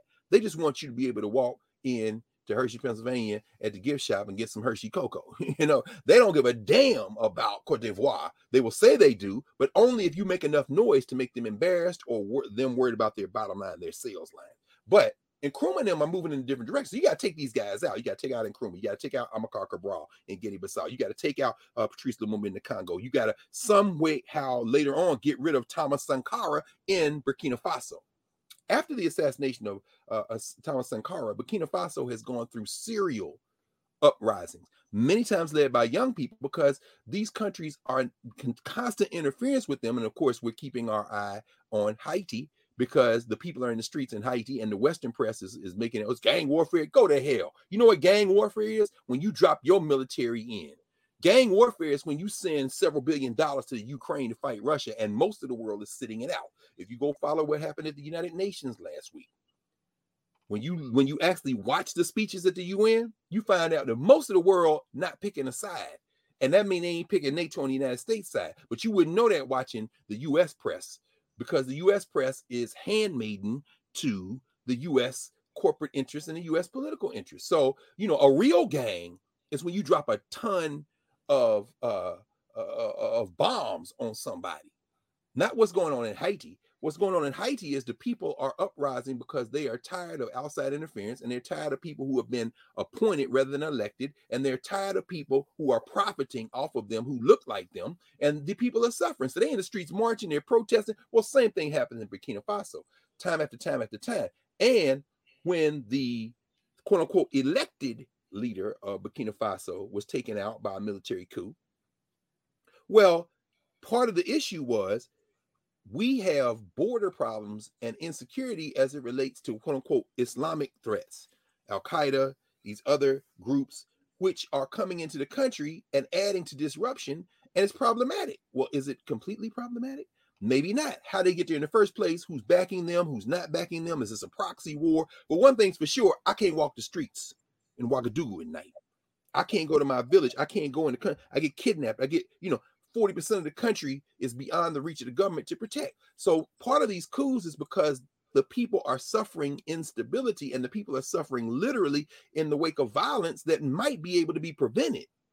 And you have the Economic Community of West African States, ECOWAS. You got the biggest military in the region, Nigeria, and you've got them with their own politics. There's an election coming up in Nigeria shortly, and they've got their own internal problems and their own internal hopes and aspirations. But of course, they're in a world system where these external actors, the same people who put the diamond ads in the New York Times and everywhere else, are looking like, we have interests that don't converge with your interests. Our interest is profit. So if peace brings profit, we don't care who brings the peace. They can have a gun or a suit. They can have a gun and a suit. We don't care. It could be a coup as long as it's peaceful. Ask the people in Egypt right now. The reason we can plan to go back to Egypt is because you had a thug in there for years, Hosni Mubarak, And then the people have the uprising, the so-called Arab Spring, which is hilarious because they don't have springtime in that part of the world, but it's cool. Then you have so the U.S. and them is like, okay, Hosni, you can stay alive. You can go live in your resort up there in Alexandria or on the Red Sea, wherever you want to go, but you got to get the hell out of office. And then they have an elected government. The problem is you elect a cat who is put in power by the Muslim Brotherhood and the United States. And they're like, uh-oh. So they have a coup. And you bring in a military guy, El-Sisi. Sisi comes in with a coup because you don't like the elected guy because it's, Muslim extremism, whatever you want to say it. But when Sisi comes back in, you can now have the plane start landing back in Cairo. And they can now take the flight to Aswan. Y'all can come back and see the pyramids because we got a guy in power who will shoot everybody, and the United States don't care because we just need somebody to keep it quiet because we're really trying to extract these resources from Northeast Africa. So when you see instability, I always ask, what is the material interest of the external actors? And 10 times out of 10, that's going to tell you who's picking sides in these proxy wars. It's about resources. And so that's what's going on now in Burkina Faso. The instability has led to another member of the military overthrowing the guy who was military, who overthrew the elected person. And now they're saying that because what the current guy is in there now saying is you moving too slow. The thing is still unstable, and the people are suffering, and you saying it's going to take 2 years to turn this back over to civilians, and we're going to have an elected government. Now you moving too slow. Now the question is, does that mean that this new person is going to stay in there for a long time? But here's the constant, finally, in all these countries. Burkina Faso, if you go back over the last 5 years or so, the young people in particular, they're not having it. So while here in the United States, people got in the streets in the summer of 2020, they were in the streets in Burkina Faso for years before that. And unlike here, where it's like Black Lives Matter, throw your fist up, put the cardboard sign up, then get back on the subway and go home. These young people burnt the parliament. You see, y'all crooks. They'll burn you. That's why people say Africa is uncivilized. Now, because if you steal an election in Africa, they'll get their machete. If you steal one here, we'll just say, well, damn, did the Rams play Sunday? The point is, they care. We are caught up. We're caught up in the television stuff. You understand? And so it's kind of sad. But so Burkina, Haiti, of course. Y'all saw the speech Putin gave, blaming the West for a lot of stuff. And then you saw. I mean, we don't even we won't even get into that. The elections in Brazil. Actually, the elections are Sunday. Looks like Lula da Silva will win if they count votes. If people get to vote and they count them. And when Lula wins, and Lula is not without his problems. One of the problems, I'm reminded of this by one of our colleagues, Jemima Pierre, out on the West Coast, who is herself Haitian, who, along with a lot of other folks, are being reminded that Lula da Silva, who is considered a champion of the working class in Brazil, a champion of Afro-Brazilians in many ways, and it's true. It's also true that Brazil contributed a great number of troops to the UN occupation of Haiti at the behest of the United States. And unless he's going to change his foreign policy as it relates to Haiti, if Lula gets in, they may send more troops to Haiti and mess with Haiti, which is problematic. And that's why, you never put your hopes and faith in any politician. I don't care if it's Lula da Silva or Barack Obama. No individual. These are forces that we have to control by organizing, which is where I want to end for today in a moment, with where I was last night. So it's a lot going on. It's a lot going on in the world. And, in the time since we've seen each other, it's an interesting convergence. I was in virtually, like I said, the Kemetic Institute for Health Human Development in Columbia, South Carolina. We had a conversation. There's a lot of Nubians there as well. That's the beautiful thing about virtual. People can go everywhere. And Thursday night, and the topic we were discussing is, who is an American? Who is an American? And we've had that conversation many times. And, in fact, a friend of mine, acquaintance, Deneen Brown, published in the Sunday Washington Post, last Sunday's Washington Post magazine, a long article entitled "The Case for Leaving America to Escape Racism."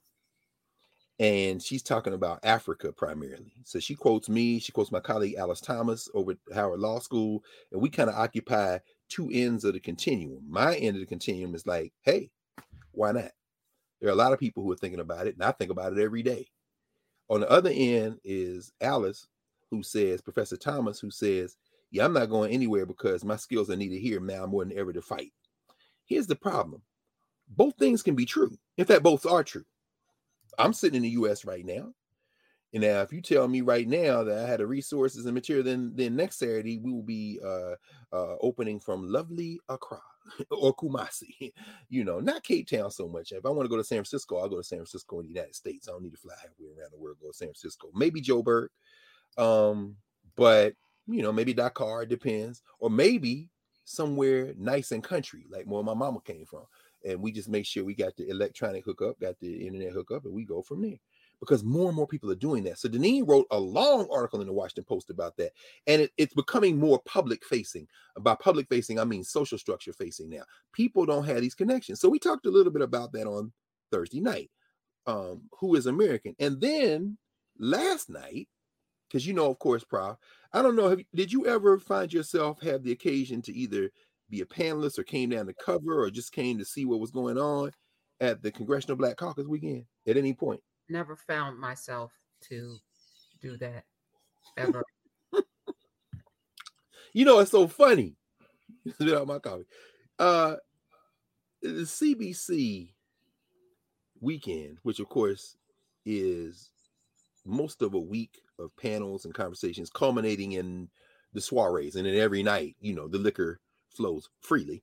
But it's fascinating because these representatives convene panels, and a lot of the people who come to participate are people who are doing some incredible work. Like, for example, this week, and I was in class, I couldn't get down this week. I've gone down a couple of times. I've been on a couple of panels. One time I went down at the behest of as they say in Philly, my young bull, who, of course, I say that affectionately because he is known to the social structure as Councilman Isaiah Thomas, who was one of our Freedom School students back in 1999, one of the original. He was 16 years old, Frankfurt High School, my man Isaiah, who is now on the Philadelphia City Council.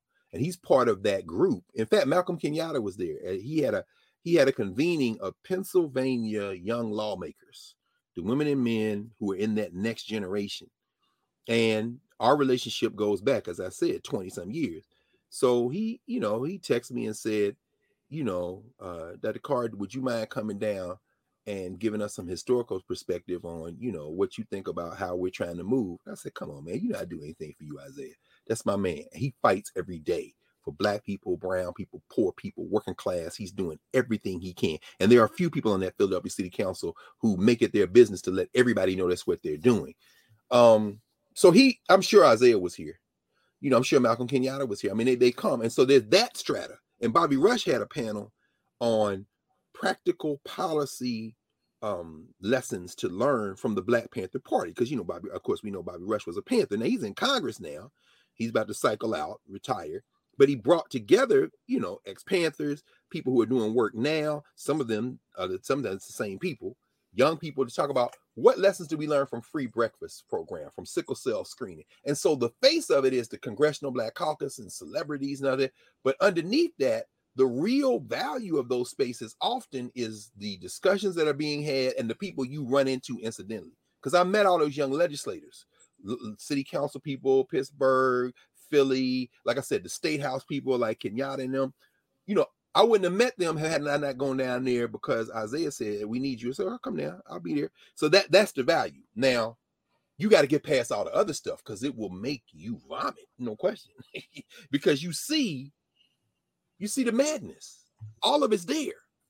I mean, we're quite comfortable, which is where I want to end for today, because on the occasion of this Congressional Black Caucus formation, I was asked by the co-director of this documentary, which, I mean, we should talk, see if we get a screen here. Why Is We Americans? This is the poster. I love it. It's really something. And of course, these your people, Prof. It's the whole documentary is on the history of the Baraka family, which is the history of Newark. Oh, Newark, yes. Newark, but straight Newark. Of course, Mama Amina Baraka, a force who still walks the earth. Her husband, companion, comrade, the great Amiri Baraka, who made transition in 2014, and their son, the mayor of Newark. Well, the whole family. But Ras is featured in the movie, of course. Lauryn Hill is an executive producer. And last night, the co-directors, who were Udi Oloni and Ayana Morris, convened this along with the help of, what's the name of that? Audible. In fact, there's a free audio book that you can download from Audible now called The Book of Baraka. It is Ras, Mayor Baraka, talking with Jelani Cobb, who's now the dean of journalism at Columbia, but they were Howard together. And Ras had me cracking up, talking about how he ended up getting to Howard, because his daddy went to Howard, he never graduated. And but anyways, there's so many stories, but that book is free. And I encourage you to listen to it. I say book, but it's really a conversation. It's really Ras narrating his life through the history of his parents, through the history of his community. And as you know, Prof, and I never get tired of the energy of them Brick City Negroes. Newark don't play that. That's why we could go to St. Rocco's when they attacked Leonard Jeffries in Manhattan. They was like, no problem. Harlem, y'all come to Newark. Now, if them people want to attack you, we invite them. Why don't you come? You know what I'm saying? And let's dance. But at any rate, this film does an excellent job of narrating really the history of Newark and the history of Black political power. So as you can imagine, all the highlights are there. The insurrections of 67, 68. So Larry Hamm is in there. A lot of people, though. A lot of rank and file people. They got Roxanne Shante in there. I mean, it's like, what? And you see her in this, she invites these young girls in, and they do a trio, not a duet, but a trio on, you best go about your way and have a nice day. But the young girls, I'm looking at these teenagers, they're like probably 13, 14 years old. They know all the words, and she's letting them perform and back and forth. Then she embraces them and says, the next generation. You see the campaigns. And of course, after the film, we had a conversation. And what Ayana wanted me to do, Ayana Morris, who is a native of Newark, the co-director, what she wanted me to do was moderate the conversation between she Udi, and Mayor Baraka Ras. So it was the three of them, and I kind of moderated a conversation after that on Why Is We Americans. And of course, that's the name of a very famous Mayor Baraka poem, Why Is We Americans, which is, oh my God, it is brilliant. He did an excerpt from it that is very famous. Y'all can find on YouTube. It was performed, that excerpt, at Def Jam, Def Poetry Jam. Mos Def brings him on, the elder Baraka, and he opens with John Coltrane. Because a lot of his poetry, he would put music accompaniments by humming something. So when he comes in, he's like, "Be-dee-da, be-dee-da," and he says, what I want is me, for real. So why is we Americans? He answers that in the first line. What I want is me, for real. Meaning what? I want me, I want us, for real. I don't want you. So you talk about why is we American. And then he goes through the litany of abuses of what this country has done. And then he talks about what it would look like if we got what we want. And in the Audible book, one of the first things Ras says is, I grew up in a household where you can reduce our politics to 3 simple questions. And this is one thing I love about Ras Baraka, among many other things. He's an artist, really, a poet, like his parents, both of his parents. I mean, have you ever heard of Mina do her poetry? Mama Mina. You can state something very simply and communicate a universe of ideology. So Ras said, he said, and this is the opening question I asked him after we got, through the film. I said, I'm going to keep this short because I want to get people in the audience to ask questions, because this is a communal conversation. So I'm just going to start with something that you always say, Mr. Mayor. He said there are 3 questions that animate my politics. What do we want? What do we need? And how can we get it? That's beautiful. That's just the simplest. What do we want? What do we need? And how do we get it? Now, of course, that opens up the can of worms, because who is we? But it exposes the interests.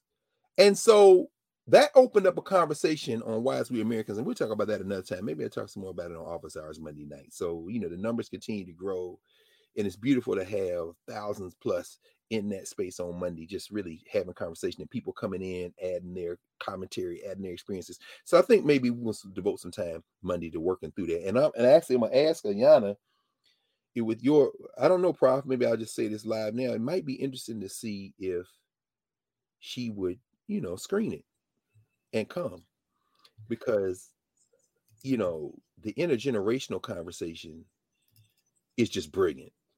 And, I only asked them a couple of questions apiece before we went right to the audience, because, like I said, I wanted to get out of the way. And there was a lot of newer kids in the room, and a lot of Nubians. That's why I saw Ndoku. That's why I saw Aya. That's why I saw Adesoje. Adesoje was across the pond. He came over here. Man, what's going on, bro?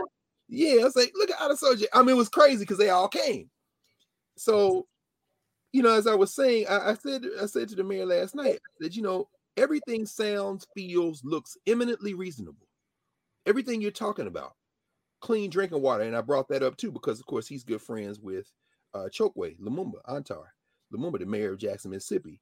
And he told them the story last night of how he was coming to the State of the Black World meeting that was held in DC back in, that must have been 20. When was he elected? 14? I think it was 14.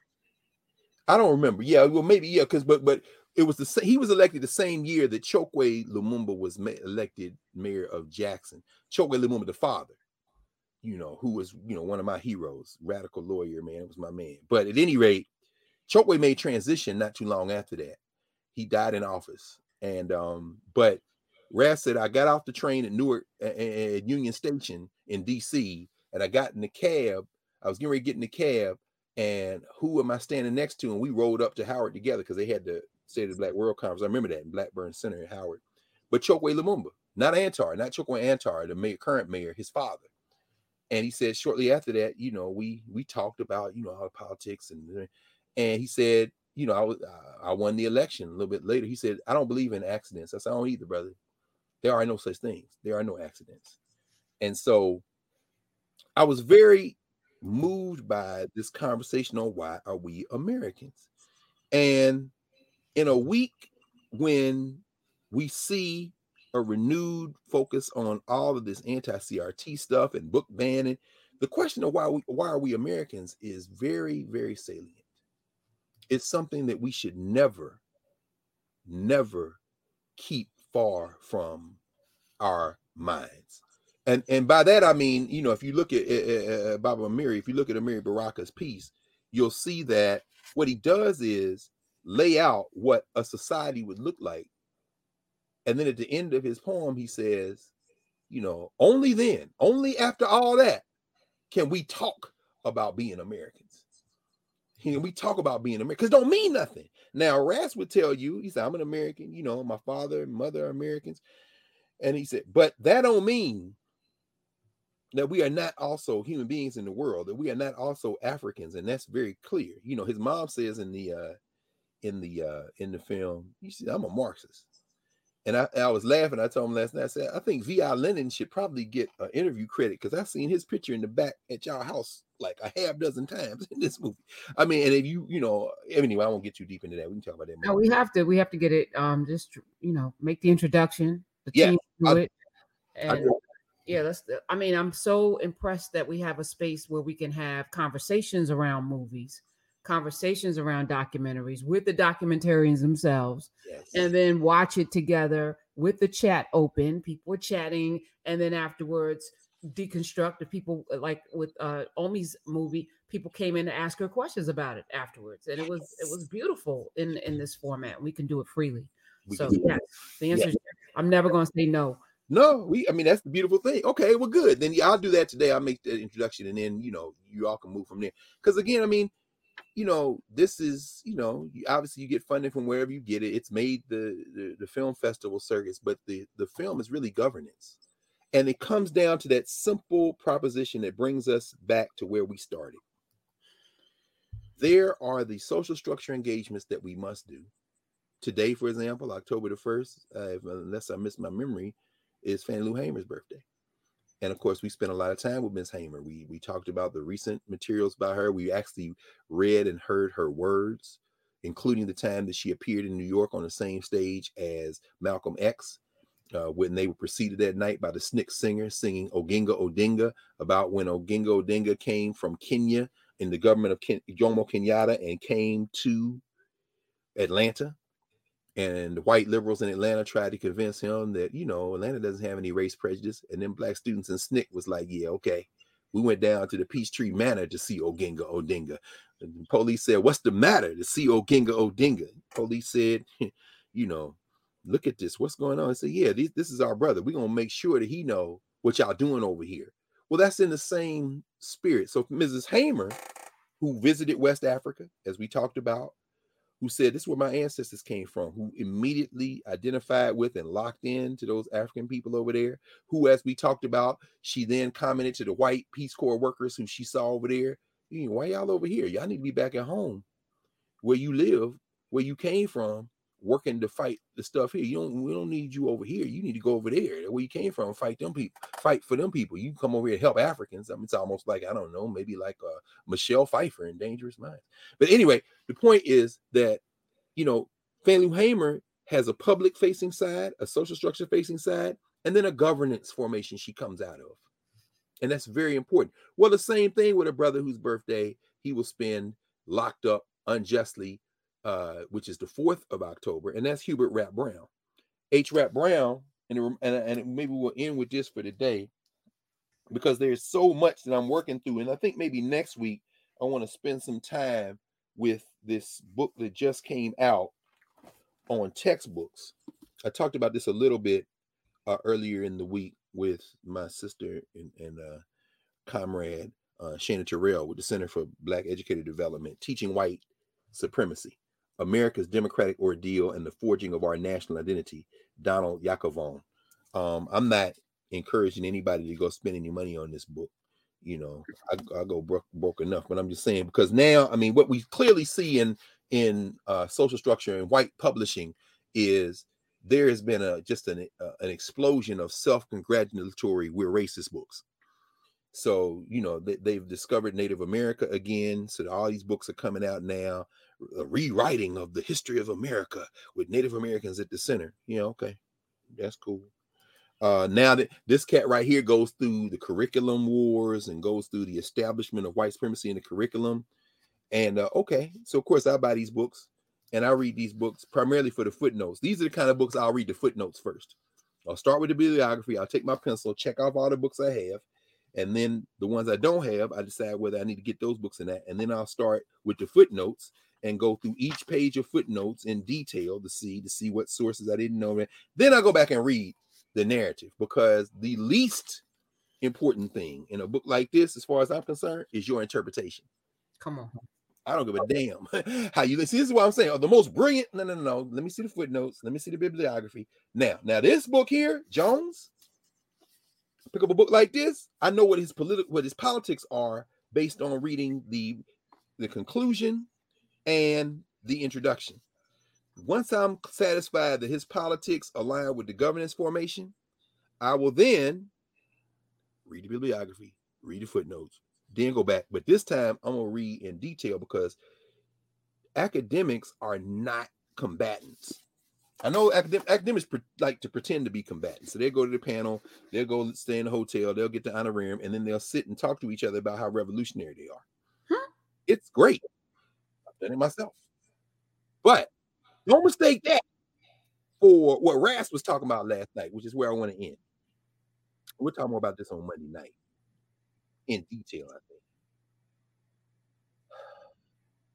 think. Ideology, as Ras was saying last, now mind you, now I want to just say this though, just let me not even a long time, take 30 seconds, I promise you. Let me discipline myself today. Ras's parents, his siblings' parents, are two of the most remarkable human beings that our communities have produced in the last century. Amina Baraka, her humanity, her warmth, her generosity. This is a sister who started a black school in her house there in New York. And there's a clip in the film where they go through the ABCs, but each one of the letters represents something black, represents something powerful. So like you get to J and she says, and what we don't have in this society is, and then all these children, it's like 20 children, justice. And then they go to the next, and black boys are K, king. Then they get to Q, little black girl, you are queens. And everything. I mean, resources. I mean, all this stuff. And these are children, like some of them like 3-4 years old, right? Including all of their children. Amiri Baraka, people don't even scratch the surface of Amiri. I was telling Ras last night, I asked about his daughter, his oldest child, because Amanla, who is in the film, who helped make the film, he said she's doing filmmaking now. She's somewhere in the country making film. I said, I asked because she was in my class back in 2010. In fact, I remember sitting next to Baba Amiri. He was on campus. He said, "Man, thanks for looking at my granddaughter." I said, "Man, I can't show my face in the known world if I mess over your grandchild." So, but this is the governance formation. So, what Ras Baraka was saying last night was, in other words, these are people who, and I won't get into it now, but clearly very ideologically committed, very powerful. They tell the story in the film about how they emerged out of the 50s and 60s in the Black Power movement. I would encourage you, if you can get your hands on it, maybe a paperback version is a little bit cheaper. My friend and brother Michael Samanga, who has been at Georgia State for a while, called Amiri Baraka and the Congress of African Peoples. The film starts with Baraka in 1972 at Gary, Indiana, at the National Black Political Convention. Very conference. We're on the 50th anniversary of Gary, 72 there. But all of that ideology, all the splits, all the tensions, all the convergences, the operational unity, that whole story. And there are fewer and fewer people around who were there in those conversations, whether it be James Turner, who just made transition, or Malan Karenga, who's still around. Elsie Scott, who's down at Howard, who attended the Gary Conference. We're going to do something around Gary in the next month or so. The point I'm trying to make is all of that ideology is the foundation out of which the subsequent ways of activism emerged. Not just in the United States, but in 74, they meet in Tanzania, the Sixth Pan-African Congress. Those things still percolate. But what Ras was saying last night is, that's well and good. But that lady just had her lights turned off. This young brother or sister coming to school to eat because they ain't had nothing to eat at home. He said, my father and mother could walk the streets and people say, we love what you do. And we support you. How can we organize this kind of thing? But when I walk the street, it's like, I need a job. He said that shrinks the universe of ideology down very quickly. And this is where I'd probably depart with some of my dear friends who are ideologically brilliant, but ain't nobody asking them for a job. They asking Ras Baraka for a job. Facts. You see what I'm saying? So he said, wow, my mother says I'm a Marxist, and I might be sitting here like, yeah, me too. Okay, yeah, so how are we going to get this water back on? And we talked about water last night, because it ain't just, as we know, as you know, it ain't just Jackson, it ain't just Flint, it's Newark too. Mm-hmm. You know what I'm saying? Our people are suffering, and so we can have our politics pristine, but how are we going to get services to it? What do we want? What do we need? And how can we get it? That shrinks it down. Rap Brown, who the police caught in Lowndes County, Alabama, because that's where he had gone as a young man when he joined SNCC, and they went out there to organize in Lowndes County, Alabama, not too far from Tuskegee. Rap Brown, who I think I should have a copy of. Yeah, these are his two books, and I've showed y'all these before, but I keep them around. Here's his semi-autobiography, whose title you can read for yourself. And which actually, in Revolution by the Book, The Rap is Live, which he published just before he was accused of this crime in Atlanta, west end of Atlanta, right around the corner from the AUC, he didn't commit. He says,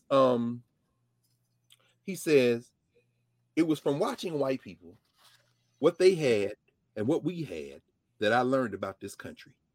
Brown wrote in his part autobiography, part political handbook, Die, N-Word, Die. He says, I lived near Louisiana State University. He's from Baton Rouge. Shout out, by the way, to the basketball coach at Louisiana State. What's her name? Kim Mulkey? Yeah. Really. It's very important to support your former players that made your crusty, dried. But what I love is, and look, now we can set aside whether Brittany Griner is caping for politics or whatever. She locked up. We can set aside whether she should have had the stuff in her bag. Kay Mulkey, MAGA. I love the fact that when she had got no comment on this player that gave her an undefeated season at Baylor, and now she at LSU picking that black cotton to make some more money. I love that them sisters and other people, like everybody, was like, okay, black women, when you're considering Louisiana State University, look at that coach. See, y'all gonna mess around a minute, and I pray it's a quick minute. You're gonna mess around and break it. You're gonna break it. Because what you're saying about black people is we don't give a damn about America or nothing else. What do we want? What do we need? And how can we get it? Do I need to wrap this flag patch on my shoulder? No problem. Because I got something I want for my mother, my father, my community. What do we need and how can we get it? This is what Ras is dealing with. So finally, Rap Brown says, I lived near Louisiana State University and I could see this big fine school with modern buildings and it was for whites. Then there was Southern University, which was about to fall in, and that was for the N-words. And when I compared the two, the message that the white man was trying to get across was obvious. Die, nigga, die. That's why he named his book, Die, nigga, die.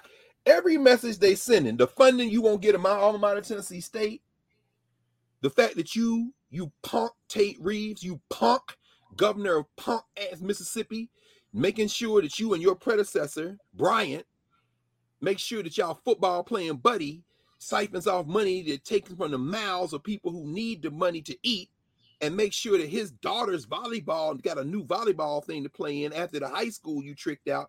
Y'all can go to hell. Why is we Americans? This is what Amiri is asking. Until this, and this, no. And then he says, then we can talk about being Americans. He said, what we want out of our nostrils is the stench of what you've done. And he said, only then can we talk about being Americans after we have satiated the desire to set your ass on fire. He said, but in order for us to have that kind of dampen, you're going to do more than wave a flag and talk about the founding fathers, your founding fathers. And so, I mean, I think as we go into this coming up week, we have to remember that so much has changed and so much hasn't changed. And I think, and also, I should say one other thing. Also, we should also be mindful of, no, I'll do it. That's okay. Please. That's all right. October 6th is Fannie Lou Hamer's birthday. The reason why I know it is because it's the day that I started on Sirius XM in 2014. It's my anniversary on the airwaves. And I sit on that day in honor of that woman. So I know that there's something ordained about my presence on that star that I sit on every day, 3 hours, Monday through Friday, 3 to 6. Those of you who do not have Sirius XM, get the app, download it. It is worth your dime, your coin to be a member of the Urban View family all throughout the day. Yes. From Bill Madison to LaRee Daniel Favors to Heather B to Clay Kane to me. Yeah. Saturday and Sunday included. It's civics lesson on there, right? Sunday Civics is on Sunday. We got Pastor Soaries on Sunday too. He kicks it off preaching. Pastor Buster Soaries. We got Omi Bell. We got Dr. Robin on Sundays. We have Shermichael, who's probably going to be moving to Saturdays. We're going to announce some more. We're going to bring some more people in. Because when we spend money, we should get fed. We should get more. We should get everything. So. And by the way, the event last night started at 5. So it was rush hour proper. When this black man stopped me in the middle of the street talking about, I'm listening to Karen right now. So, bro, it's traffic. Oh, I'm about to get hit in the street. But I had to go over and get that man a pound. So, yes, invest y'all money. No question. Serious. Yeah. We had that conversation last week. Yeah. On this day, though, Morgan State and Kentucky State were founded. So, October 1st is very special. So, you know what? I was just, we remember we talked about Roy Wilkins. So, Kentucky State in Frankfort, Kentucky, and of course, what they call the national treasure, Morgan State. It was some Morgan. In fact, James Morgan, my man, James Morgan's a grad student at Morgan State. He did his undergrad at Howard. He's from Newark. So I mean, he came last night because he said the Baraka family means a lot to me because when I was a teenager, remember Ras was a teacher. He said I was a substitute teacher. I was a teacher. I was assistant principal. I was a principal. There's a powerful moment. I'm gonna make this very quick. There's a powerful moment when he says in the documentary, he's in the school gym at his high school where he's the principal, and there's been another shooting. And remember, his sister was killed in gun violence. I remember that night because Sonia Sanchez came to talk to our Freedom School students, and she was a little late. I'm outside waiting for her in West Philly, and I said, "What happened, Mama Sonia?" So I just got off the phone with the Barakas. Shadi been killed. Straight domestic violence, a stalker. It was terrible. And and Ras reads a poem in the film where he said, "They killed my baby sister. They killed my." It just tear your heart out. You know what I'm saying? But Johnson C. Smith, by the way, she's a graduate of Johnson C. Smith. But anyway, as I was saying, he's in the gym, somebody been shot, and you see all the students in the bleachers, and he's on the floor with the microphone. He says, you should never get used to this, y'all. He said, they will tell you that Black Death, this is just what we do. He says, not what we do. This is not natural. I don't want you all to tune out. I want you all, we'll grieve together, but please, we must know that this is not the life. This is not the life that was meant for you. This is not our life. It is the reality now, but we must change. And he ended with that. He says, I believe, I know from my whole life that we can win. But we will only win if we're disciplined, if we're organized. I mean, which is very powerful. Okay, all the books, all the ideology, but at the end of the day, we can win. We win it right now. So I'm with that. I was gonna end with Stevie, but yes, y'all could go watch Pastime Paradise. I think this is more poignant. Given what you set up and lined up for us. So I just want to say thank you as always. Thank you. I never know where we're gonna go, but I get in happily into this vehicle every single week. No, my seatbelt on, because you know it's gonna be some shade. I'm gonna put my seatbelt on and my sunglasses. But you know what? I love it. You did that. You brought in our brother Kwame Alexander. The ancestors in charge. Look at Black Dante. Always look at him. Look at him. Look at Black Dante, the mighty Mos Def. Nubian, see y'all on the Nubian streets tomorrow with Dr. Senyata, and Monday, of course, office hours with Dr. Carr, and then Metanetra on Tuesday, and on and on and on and on. The beat. Come on now. Come on. I won't do it. But you know what? So funny. Mama Amina Baraka, her enslaved name, Sylvia Robinson. So when you quote Sugar Hill Gang, of course, another Sylvia Robinson who started, the ancestors are just, they got jokes. Anyway. Love you. Love you. Mary Baraka.